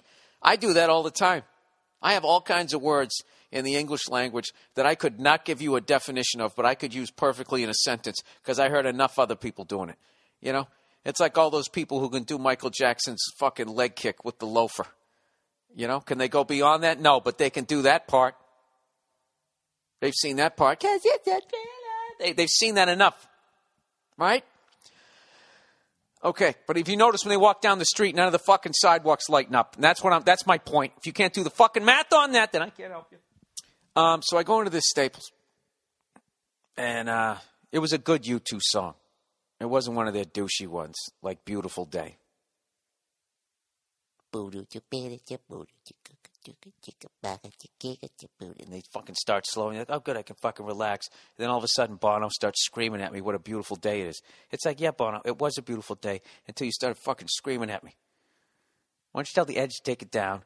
Tell Larry to get off the fucking crash cymbal, maybe ride on a fucking hi-hat, maybe take out the brushes, Anyway, so I walk in there, and these are my selections. There's either the Staples. Okay, first of all, you have the company that all we do is we make file cabinets. All right? And they have this fucking Band-Aid beige 4-drawer fucking file cabinet. I just looked at it and I just felt something in my chest just gave way. I think it was hope. Some form of hope. I don't know. Something. Like, say I lived 80 years. I would have lived 80 years and a half a day if I didn't do what I did this morning. You know what I mean? I believe that shit too.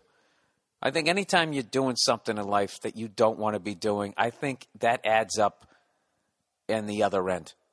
You know, you would have been 90, but in the end of your life, you die at 82. Because if you add up all those fucking moments of going to Staples, you know, or we need batteries and standing in line at the fucking drugstore with the skeleton shift, you know, and there's nobody there to fucking unlock the goddamn thing to get you the fucking batteries. You got to wait till the fucking line's done so the chick behind the register can come over. All of that shit ends up adding up to like 8.5 years of your life. And that's just trying to buy shit.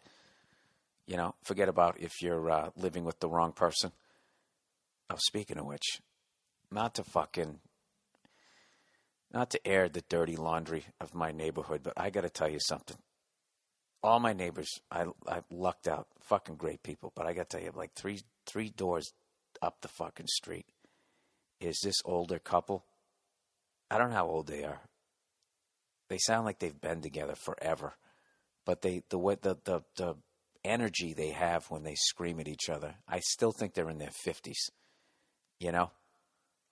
Like they got one more big contract. They're going to ask for 4 years.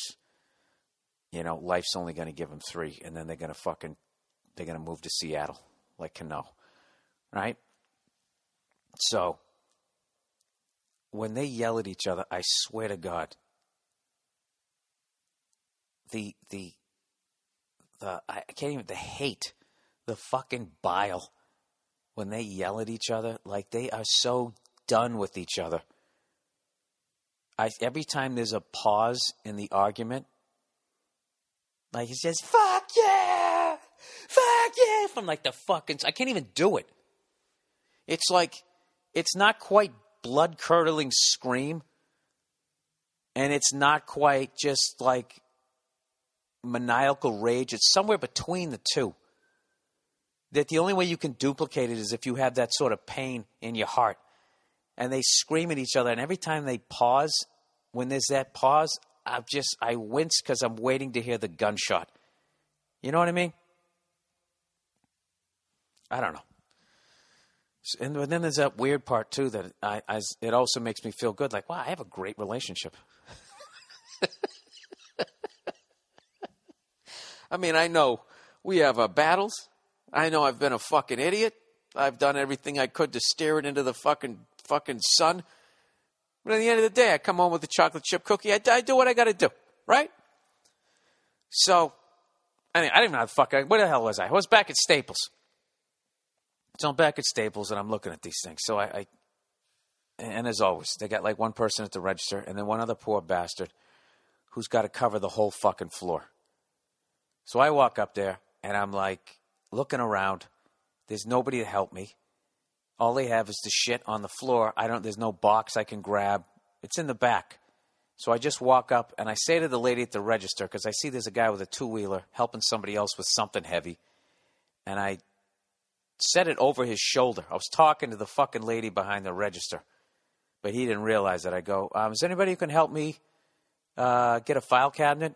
And without turning around, he goes, I will help you, sir, when I'm done helping this customer. So I immediately get it.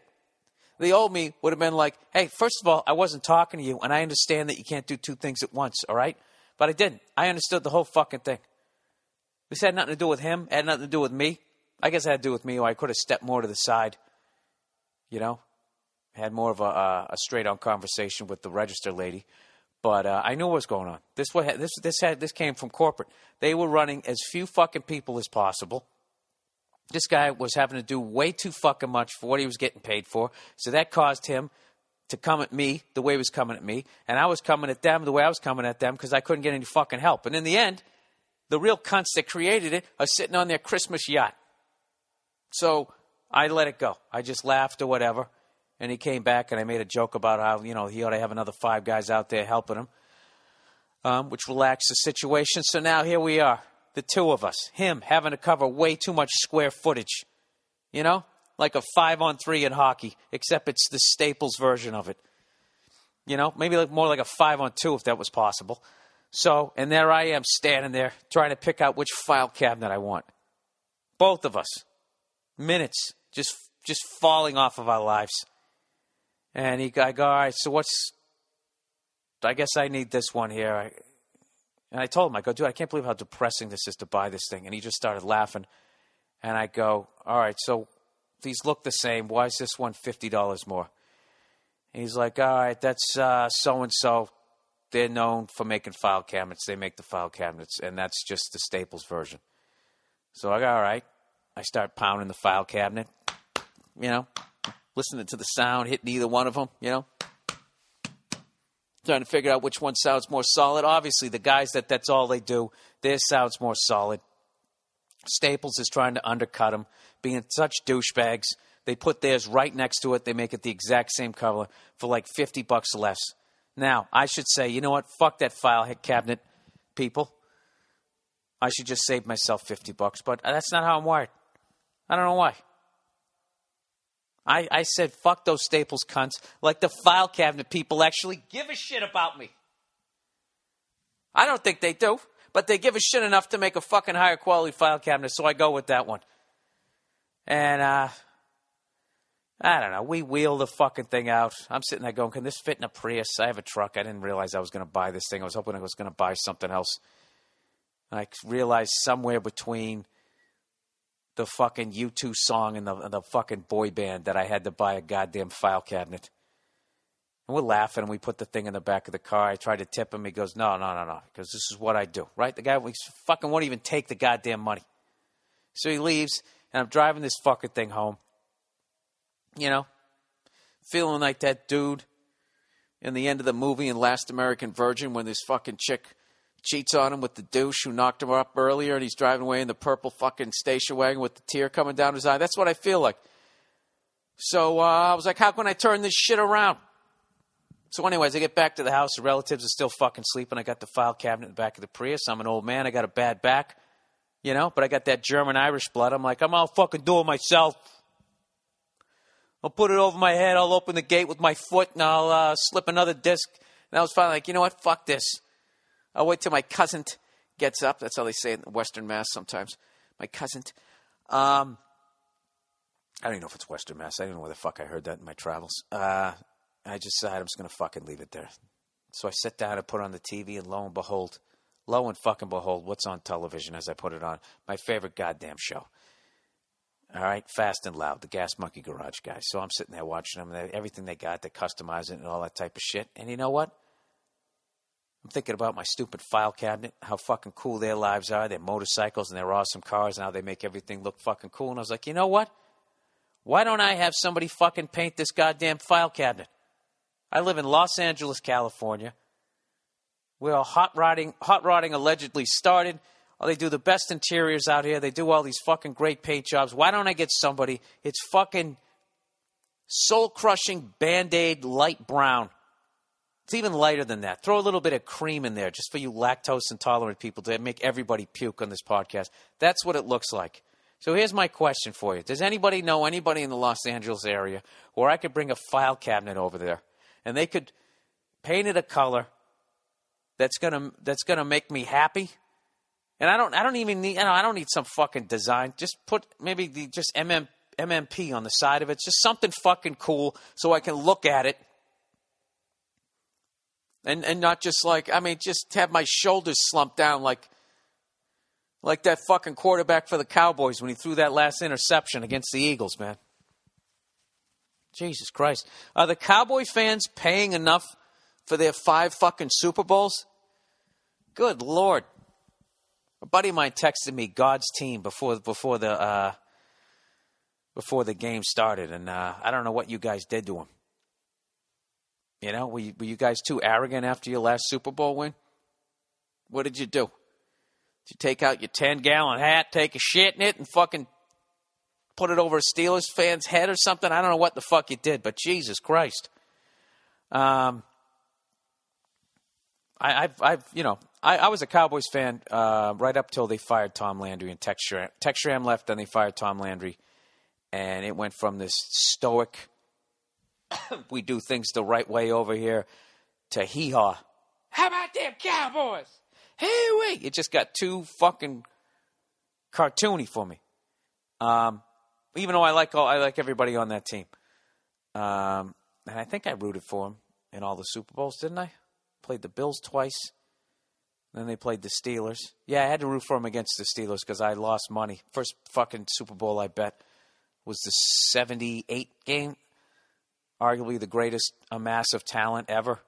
When the Cowboys played the Steelers and lost to them, I lost 75 cents, which was a lot of fucking money to me in the 4th grade. It was, that was a hot lunch back then. So anyway, here's the deal. If you guys know anybody out here that would do it, would take it on, if you know an up-and-coming painter or something like that, I have some ideas. I definitely have some ideas, of some shit I want done. And it would probably be great if I could give you just hit me up on Twitter or hit me up on Facebook. Just send me a message or something like that. I don't know. Turn this fucking thing into something I want to look at. I'll pay you top dollar. I don't give a fuck. I have to have a file cabinet. All right? That's the end. I don't know what else to do with all the papers I'm supposed to keep for these fucking goddamn people running shit. I just can't look at this fucking thing anymore. All right? I even left it in the box. All right. What else? Oh, speaking of that, fucking laying on the floor. Bring this over here. Somebody sent me this. Well, how far into the podcast are we? 20 minutes in. Jesus Christ, Bill. 20 minutes. You bitching about a file cabinet, you fucking pussy. All right, let's get the reads on it. We only got 2 this week, people. 2 very special ones. All right, number 1 out of the gate. Dollar Shave Club. All right, for a couple of bucks a month. Jeez, right out of the gate. That's like a false start. Let's do that again. Dollar Shave Club, everyone. For a couple of bucks a month, DollarShaveClub.com delivers amazing quality razors right to your door. Not only does it save you a ton of cash, it saves you from trudging your sorry ass down to the drugstore for a pack of blades. All right? I've talked to you this before. I always go there late at night. They'll have one person working on the floor. They're behind the register. I got to wait till they get through the line to go over and unlock the goddamn things like they're made out of gold. You don't have to deal with that anymore because now, with Dollar Shave Club, for just a couple of bucks a month, amazing quality razor blades are delivered right to your door. That's right. That is correct. Thumbs up. No more wasting time and no more getting hit up for $20 every time you buy razors. Everybody here is getting their Dollar Shave Club blades, and you should too. And here's a genius idea. Try replacing your old shaving cream with Dr. Carver's Easy Shave Butter from DollarShaveClub.com. Trust me, your face will thank you later. Close. Oh, sorry, I wasn't supposed to read that. Here's the big close, everybody. Ba-da-da-boo. Don't waste time at the drugstore behind the lady paying in pennies. Go to DollarShaveClub.com/Burr.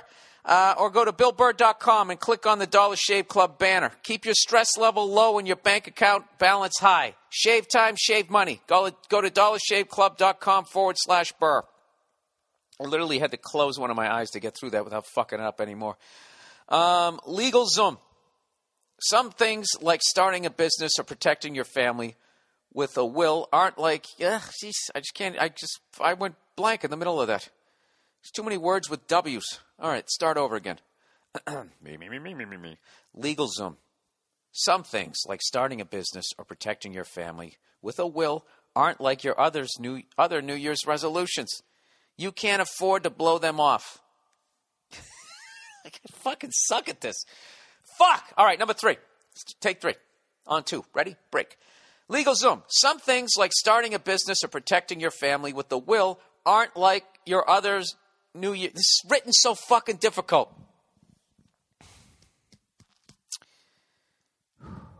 LegalZoom, everyone.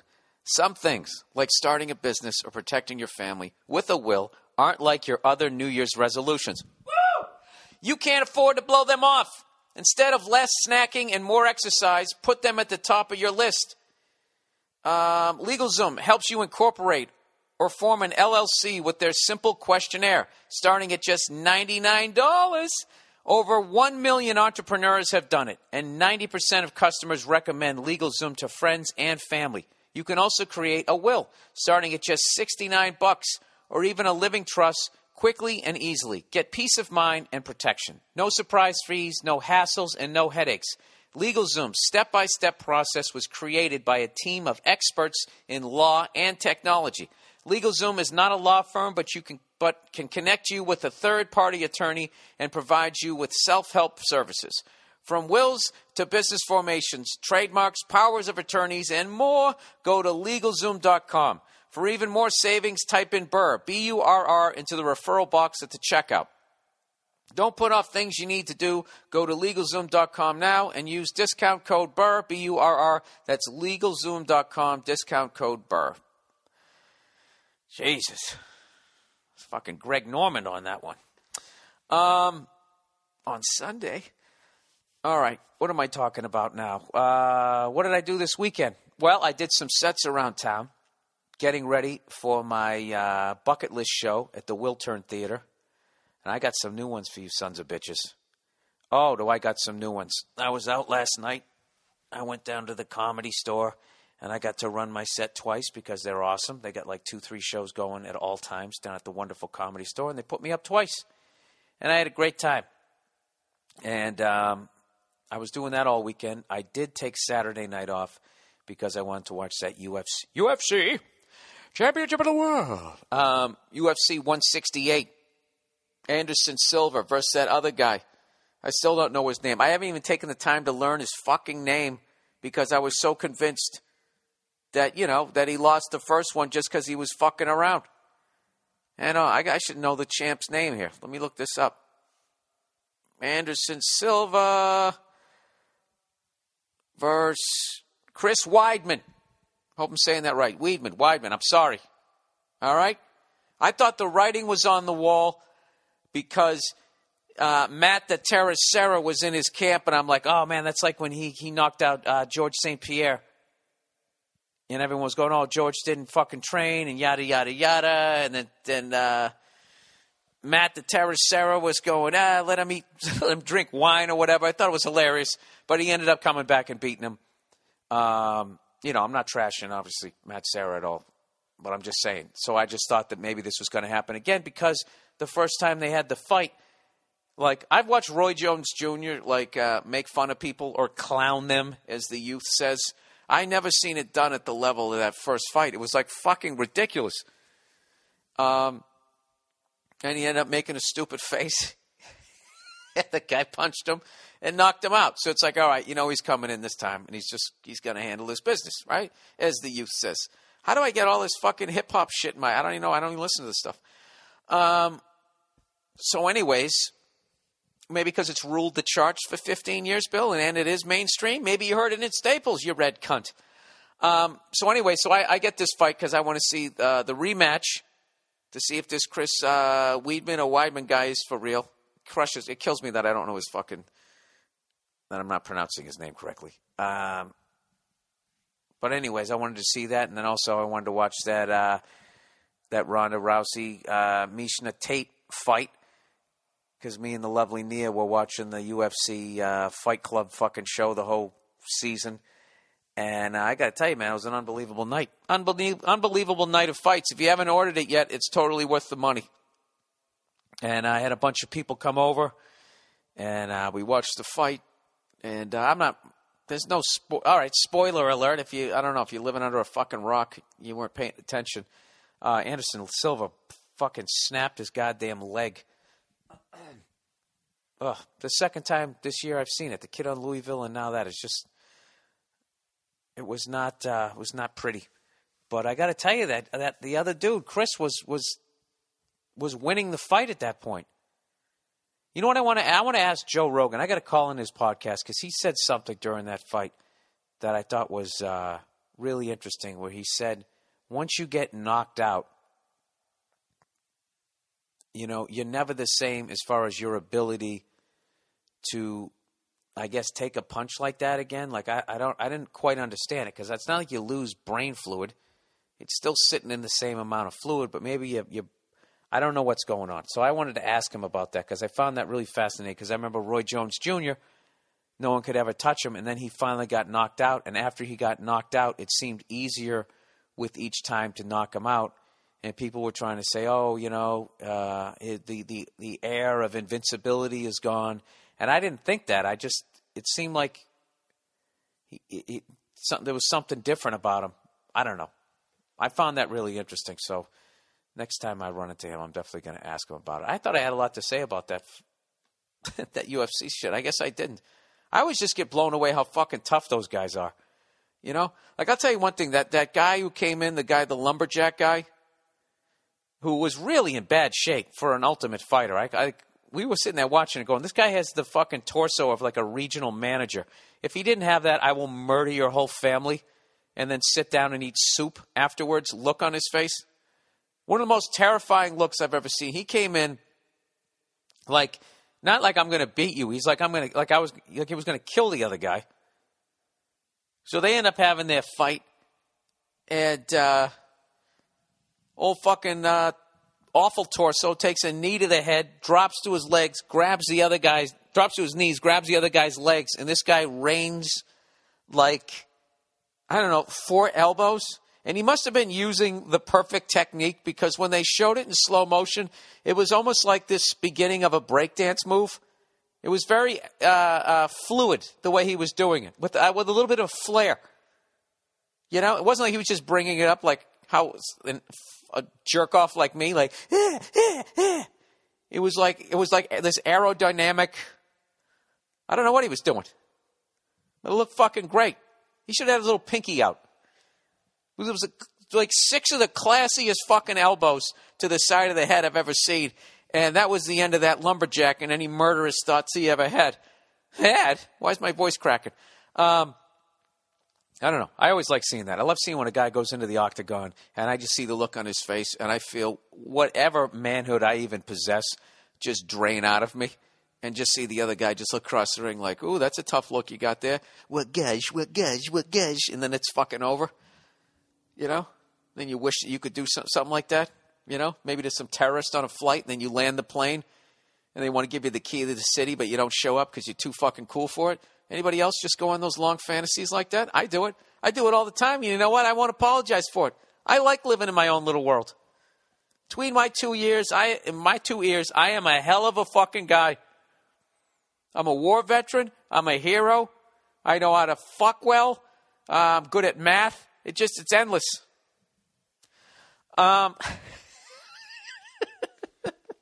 Anybody watch any of the NFL football yesterday? I actually went on a hike yesterday, you know, like the half a twinkle toes I am, and went with another buddy of mine just to make it even more homoerotic. And I don't know. I wasn't interested in any of the earlier fucking games. And plus, I've been eating like shit, you know, with the holiday food and everything. So I was like, I got to get out and at least try to walk around a little bit. So we decided we're going to go on this hike. And we just kept extending it and extending it and extending it. And I knew I was going to pay the price for it. Long story short, we got fucking lost. We tried to cut down this one ridge, and it just ended up getting so fucking steep. Like, I was just like, if one of us falls, I'm not saying we're going to die from the fall, but we're going to die from laying there for 4 days until coyotes finally find us and, like, just pick us apart, you know? As we try, if we're just laying on our backs, you know, making those noises you make as you're trying to fight off jackals with a stick. You know? I would stab myself with a stick, personally. I'd always take the coward way out. I'm not going to feel that wild animal's breath up against my earlobes. Just trying to get a better fucking lock on my neck. I don't need that. I don't need that. Oh, speaking of that, for some reason that made me think of Ronda Rousey. How she just fucking gradually got the armbar going there. People flipped out when she didn't shake hands afterwards. They were booing the shit out of her. I thought it was a great fight. I'm all right if they don't shake hands afterwards. Hey, how about after you fucking break their arm, you show a little bit of class and shake the fucking arm that you didn't break? Who gives a fuck? You know, I liked it. I enjoyed it. I liked that she didn't shake the hands. Well, what does that teach the kids? What does that teach them? You know, when they're done punching their friend in the face and then fucking snapping their arm, if they don't get up and shake their fucking quivering hand, I liked it. I enjoyed it. Oh, the lovely Nia, everybody. She was going, shush, shush, I have things to do. Look at you with your fancy shoes. That's it? Bye. You look great. Thank you. All right. Anyways, the fuck was I talking about? Yeah, I enjoyed it. I didn't have a problem that she didn't fucking shake her hand. But I like both fighters, and I wish them well. Oh, look at me. Being a goddamn diplomat here. Anyways, what the fuck was I just talking about? Oh, I was talking about NFL football. Oh, no, the hike. That's right. So we ended up getting lost. Went 20 minutes in the wrong direction. So those of you who are halfway decent at math, that's a 40-minute fucking mistake.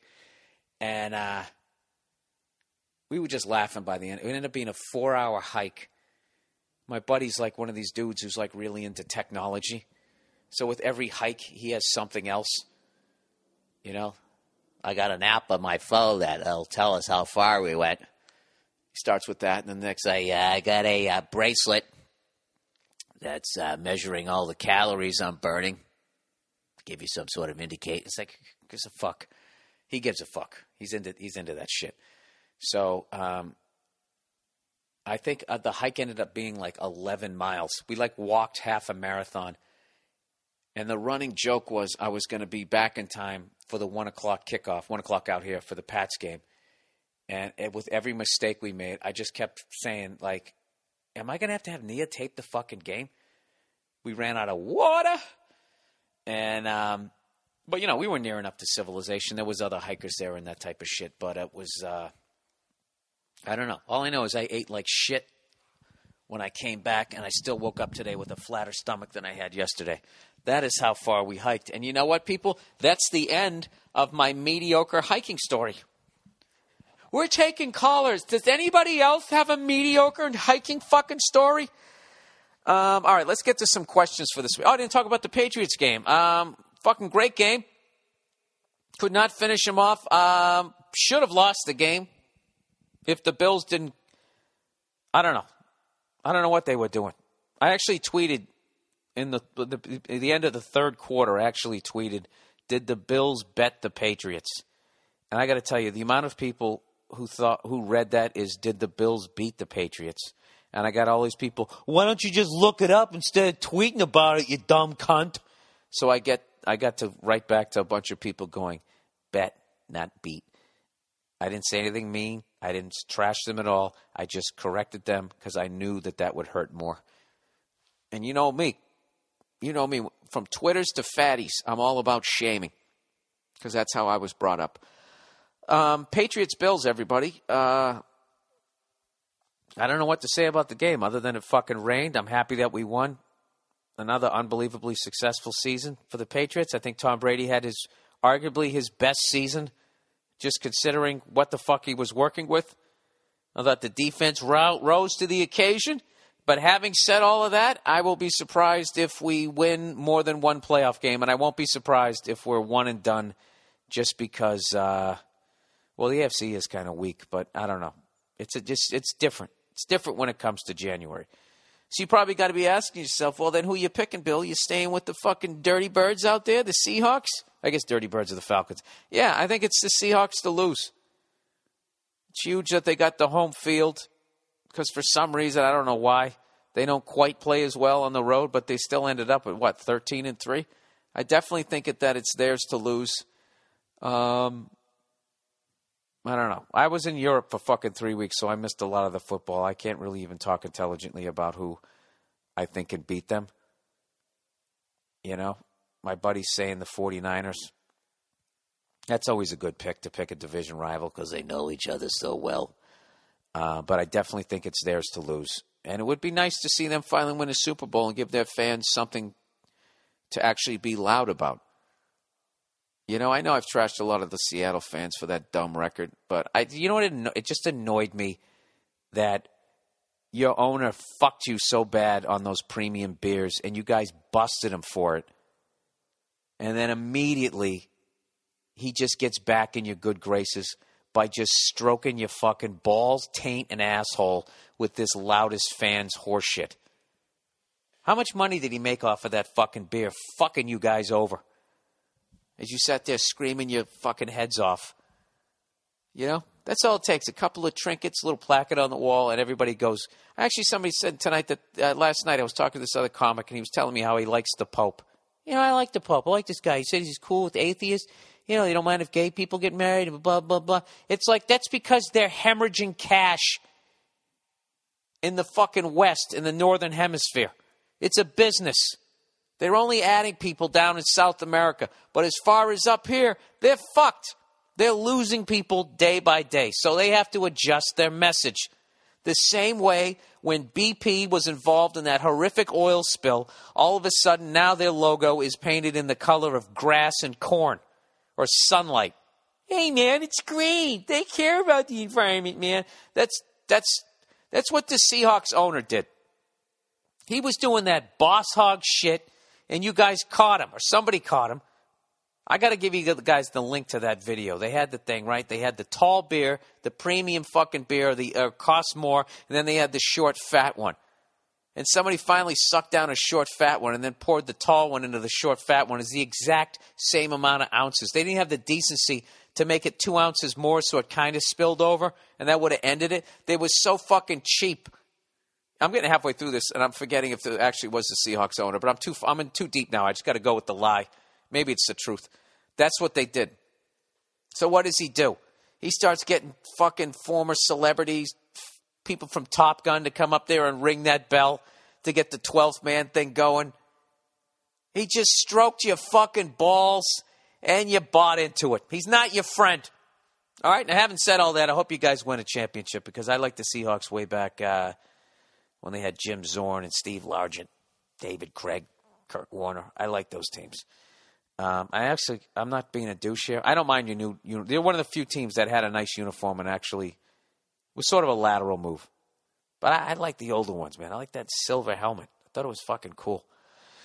All right, enough with my half-ass fucking NFL talk. I am going to the Pro Bowl again this year, people, and this time I'm hoping I'm going to make it. Last year I ended up getting some acting work, but it was actually.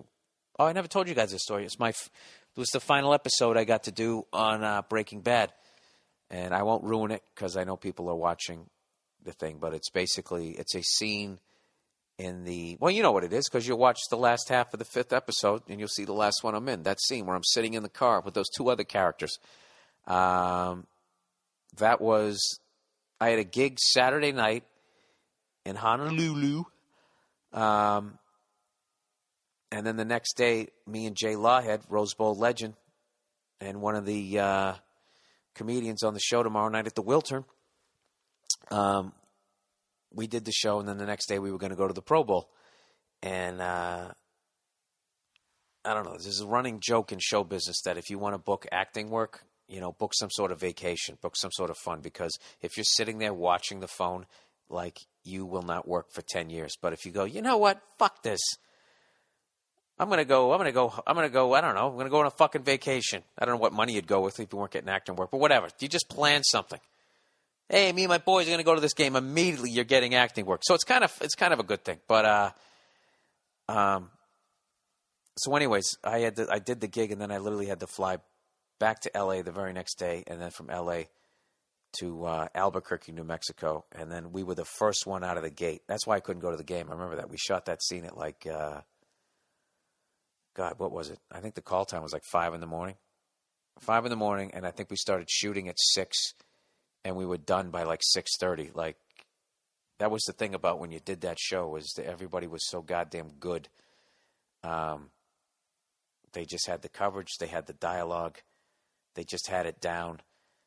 And I don't know. They made you look great. So all I did was just make sure I always knew my lines. Know your fucking lines. Say what they wrote, hit your mark, and they're going to make you look great. And the other 2 guys were regulars, so they were awesome, so they knew what the fuck they were doing. So we were in and out of there in like 30 minutes. Oh, back to back. Mediocre story. I'm fucking crushing it. Just slapping signals to the opposite field. Hitting for average here, people. Anyways, all right. So let's go here. All right, let's read some of the letters. Some of the letters. How come there's not a New Year's song? I feel like singing this week, and all there is that awful one. That awful fucking one. what is that? How's it? Hey, he's a jolly good fellow, right? Isn't that how it goes? Should old acquaintance be forgot and never brought to mind? I never understood what that meant. I don't know what old lang syne means. It's just a sad fucking grapes of wrath kind of shit. I just feel like I'm in the Dust Bowl when I sing that fucking song. It's not a happy song. Oh, Jesus, Bill. Jesus Christ, who pissed in your Cheerios? All right, newsletter. Hey, Bill, do you have a newsletter to let me know when you'll be live in the South again? I announce them on this podcast, and I announce it via Twitter and Facebook or whatever. That's basically how I do it. Speaking of which, we have almost got all the dates for the Canadian tour lined up. And I'll let you know. I'm going to some fucking places that I never thought I'd go. So it's not just the hockey cities. I'm also going to other ones. Just to get your Canadian hopes up that you're not going to have to drive over to another province. I probably shouldn't have done that. But there's definitely some pretty fucking... It's going to be fun. It's going to be fun, and I'm bringing my hockey stuff up there. I'm going to figure out where there's a pond hockey game or someplace where I can play, and I want to go up there and get embarrassed. I want you people up there in Canada to show me once and for all that it is, in fact, your game. Okay? I don't know. I'm going to figure out that. I want to do that, and I want to get drunk and do some curling. And I feel like my time up there will be complete. Okay? I want to do that. And I want you to help me do that. So next week, within the week, I'm going to announce the dates for the Canadian tour, and or at least the cities. And then, I don't know. The reason why I don't do it is because then people go, is there a link? And then there's not a link. Well, when is there going to be a link? I just like to fucking put it out there when I have all the information. Like, hey, I'm coming to Canada. I can tell you this. It is going to be in March. All right? There you go. All right. Here we go. Okay. Friend's cheating wife. Hey there, Billy Badass. Longtime fan, love your comedy. Thank you very much. I'm currently in the Air Force, and one of my coworkers' wife is a total slut. Now, wait a minute. Let's see what she's done here. My wife and his wife friends. Oh, wait. My wife and his wife's are friends, so she shares a lot of details with her. She's sleeping with numerous guys on base and a couple of guys in our work section. Oh, no. And she's telling your wife about it? Well, she wants to get caught. The messed up thing is that he knows all the guys that she's messing around with. In the past, my coworker was a real dog, but has cleaned up his act since getting married.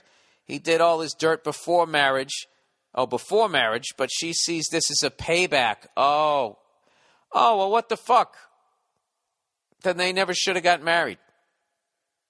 I mean, I'm not going to judge anybody in the story, there, but for the grace of God, go I. I was a piece of shit, But they shouldn't have got married. He did all his dirt before marriage, but sees this as payback, and even told my wife that she only married him for the benefits. Yeah, well, what are you going to do? This thing was, built in sand with some toxic waste in it. It's so crazy that one of the married guys she's sleeping with sat at the same table with us during our annual Christmas party.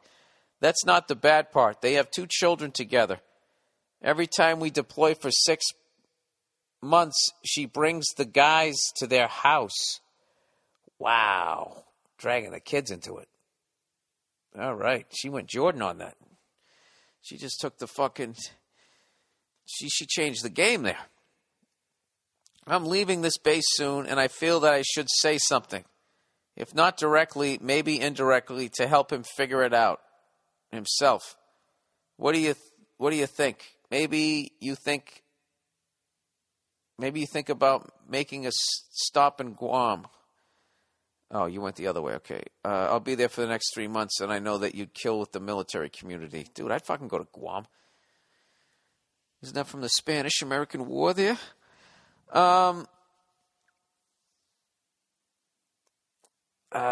Jesus Christ. So obviously he was fucking around before they got married. And now he's stopped. This is a friend of yours? I'm currently Air Force, and it's my coworker's wife. So he's a coworker. All right. Well, listen, I think this is up to you. If you want to get involved in this thing, I don't know. How about anonymous letter? Nah, don't do that, because then he's trying to think who knows and who doesn't know. I don't know, dude. I don't know how to cross that one.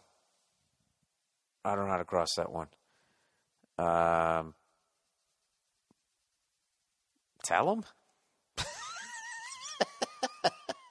I don't. Well, look, you know what? It's hard to have sympathy for them. I mean, you can't sit there and do that to somebody and think they're not going to do it back to you.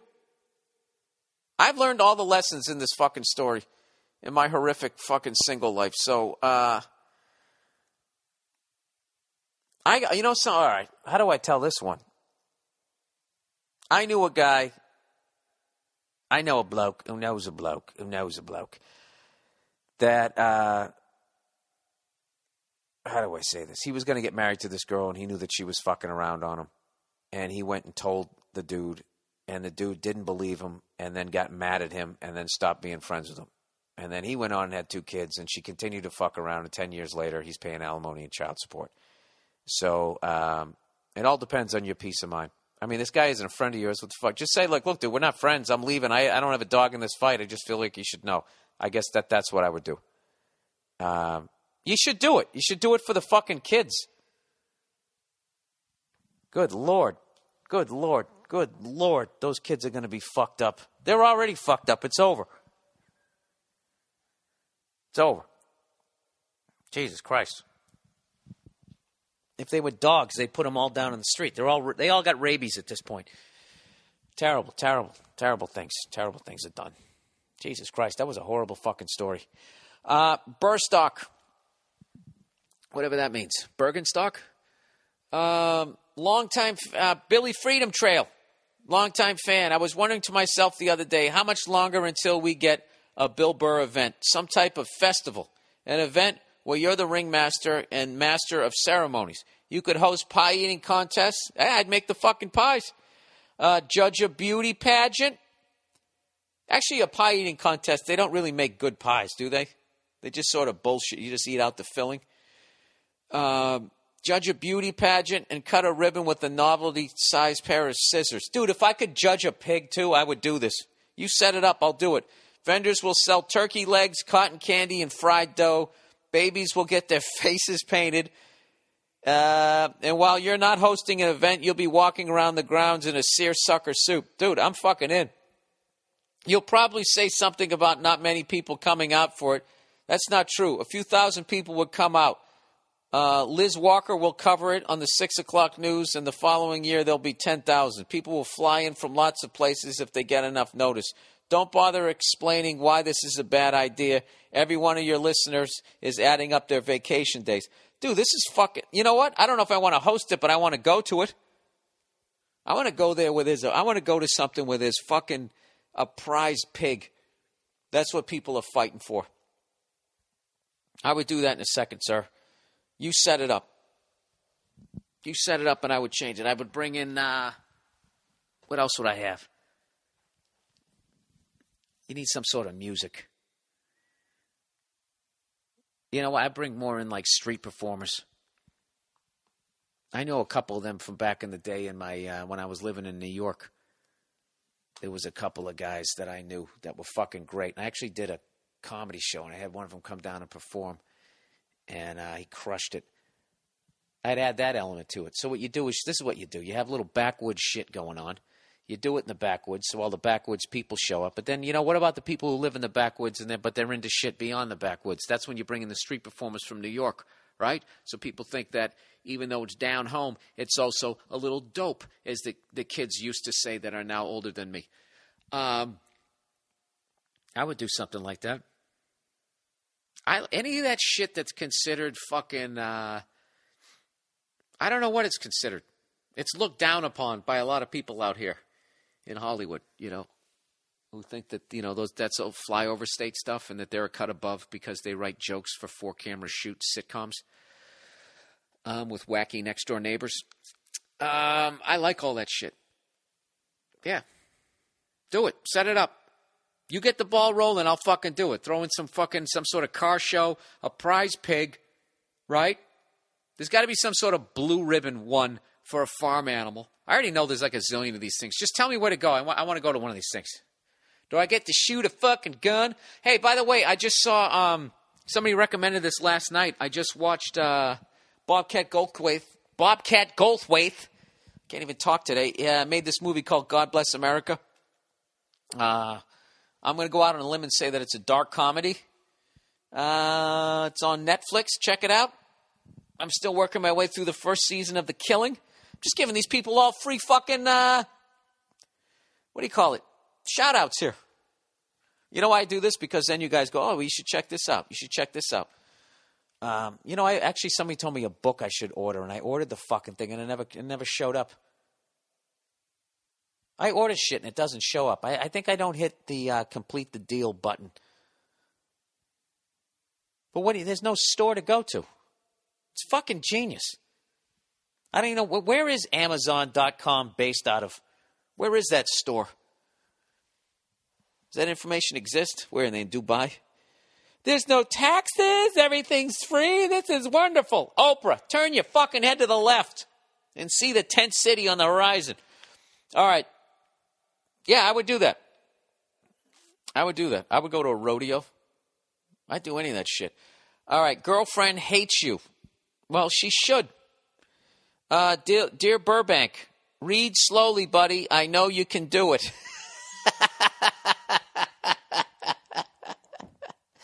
He wrote it in all capital letters, too. You ball-busting cunt. That was a funny one. It's not 2:01, is it? Holy shit. Where did the day go? All right.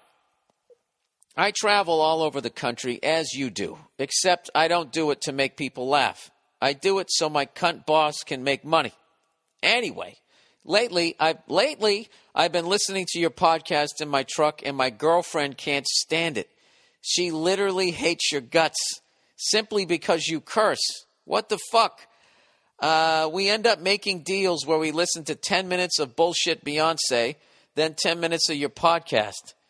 God damn it, I try to tell her that your podcasts make my day and that you are hilarious and generally a good guy, but she totally disagrees. Can you tell her a few things that you do that are nice besides the fact that you make people laugh for a living, which should be enough? No, it shouldn't, because I get paid for that.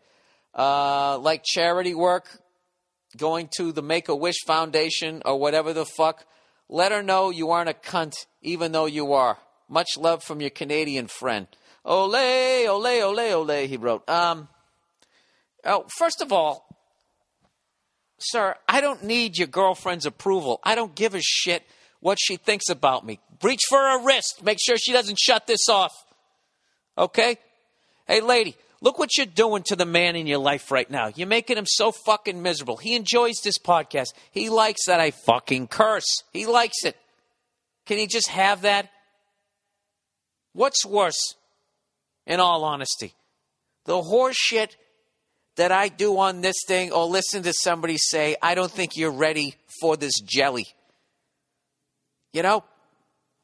At least I take the piss out of myself every podcast. I don't walk around like some arrogant ass talking about how fucking great I am and all the shit I have. Does she do that? I don't even know if she does it. I don't listen to her stuff.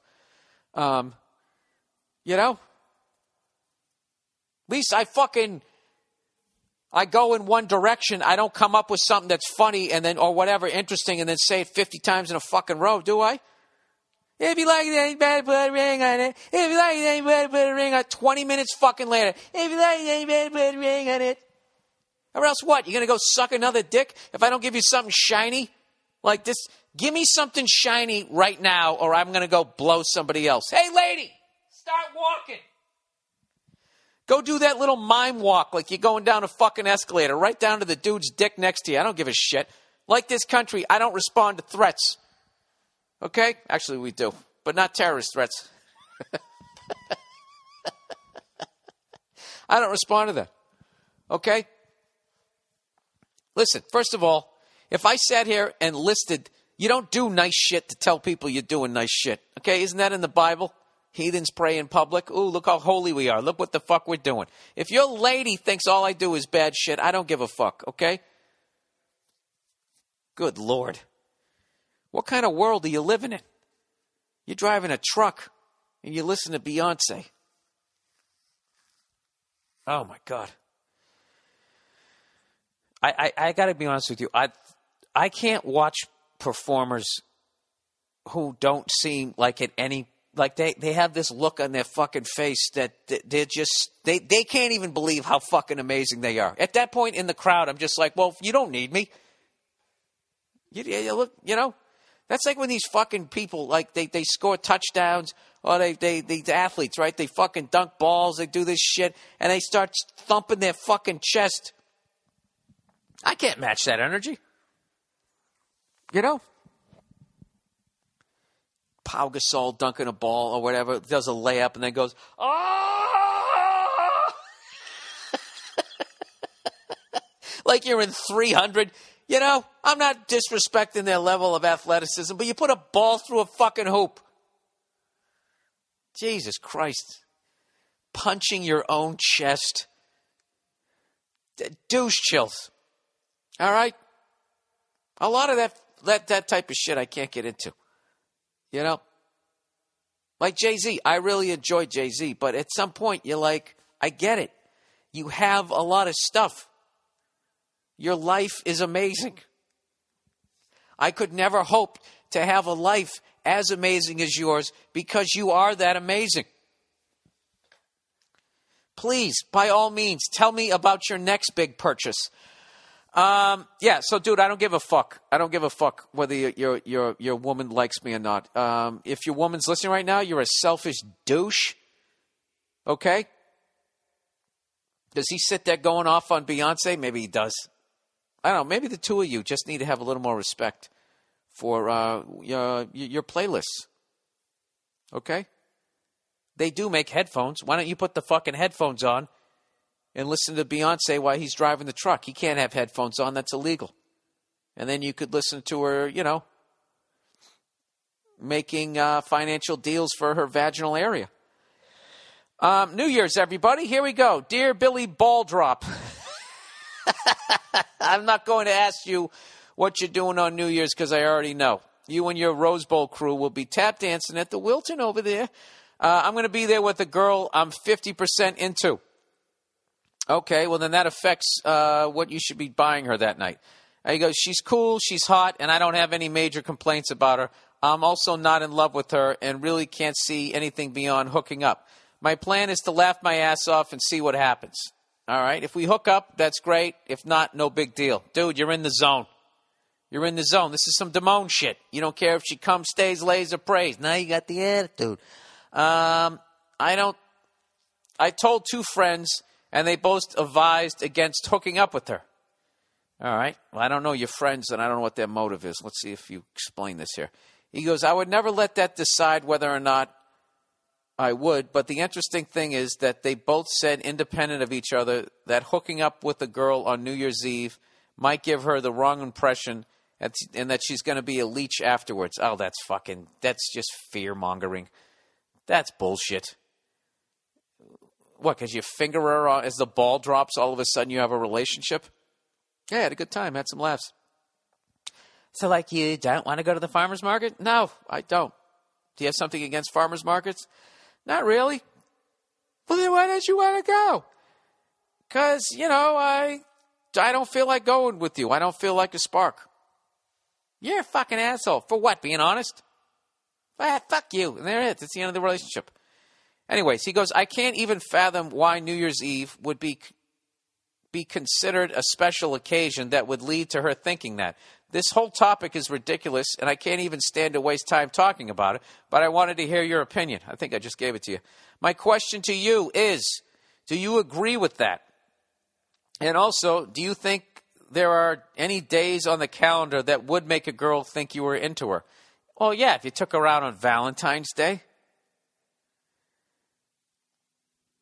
Yeah, that's about it. Valentine's Day. Valentine's Day. That would be it. What else? What other day? St. Patrick's Day? You know, you're sitting there eating a fucking meat pie next to her, hammered out of your mind with a green plastic hat on. I think he really likes me. The key, and if I could do my single life over again, is I would have been way less fearful, to be honest, you know, when relationships were starting.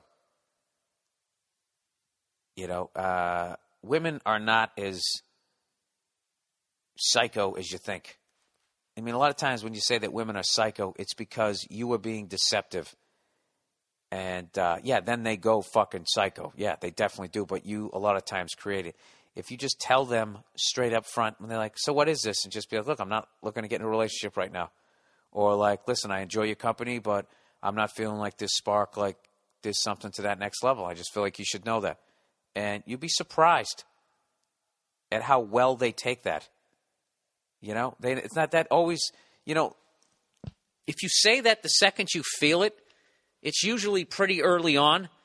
So there's no really deep feelings. And that's all. People just don't want to get hurt. Okay? Believe me, I hurt a lot of fucking people. Believe me. And so that's what I learned. I remember, Jesus Christ, years ago, when I was just a lad living in New York, I remember I hooked up with this woman, and she was just like, you know, so what is this? Where's this going? And I was just like, nowhere. I'm like fucking, I was like 35. She was 23. I'm like 12 years older than you. You know, by the time you turn 30, I'm going to be like 60. Where do you think it's going? And she actually laughed. And I was just like, you know, she goes, so what are we doing? We're just hanging out, having fun. So whatever crazy thing you want to try, but you don't want to do it with your husband, do it with me. And that was it. And she was just like, all right, cool. We had fun for a few weeks. And then that was fucking it. And nobody got hurt. And, you know, lost touch with her. And that was it. No harm, no foul. Had a great fucking time. So, there's no like, but I mean, look, you take them out on Valentine's Day and you get them a rose and all of that shit. You start leading them on. So what you're really talking to, I feel, is you're talking to two younger guys like me, probably at that, like me, like how I was. I mean, how am I trying to say this? You're talking to two guys who at their age right now, their skill level was what my skill level was. Where they don't know how to set it up. So they're sitting there going, oh, don't do this. Don't bring them out on this day because that makes them think this. All that says to me is that they don't know how to communicate what's going on. So they feel like and they're also in that thing where they feel like they have to fucking throw their jacket over a mud puddle and let them walk on it in order to get fucked that night, which you don't. You just have to be honest because women enjoy sex too. And they also enjoy you telling them what the fucking deal is. All right? So there you go. So you don't have anything to worry about. Just don't give her a card saying, I love you. How many kids do you want? I want to meet your parents. Just don't do that shit. Feeling like you have to say that shit to them. All right? You know what? Look, the fact that you know that those guys are full of shit, I don't need to keep going on with this. And it's already past fucking 2 o'clock here, so I got to get this podcast uploaded. That's the podcast for this week. Happy New Year, everybody. Once again, thank you so much to everyone who came out to my shows this year. It really was the best year of stand-up I had. I had the most fun on stage. I got to go to the most places, perform to all kinds of people. It was absolutely phenomenal year for me, and can't do it without you guys showing up. And thanks to everybody who writes into the podcast, listens to it, and all that. All right? Giving thanks like it's Thanksgiving, but it's fucking New Year's. All right? So get out there. Pace your drinking. Pick your target early. Close in. Make her laugh. Okay?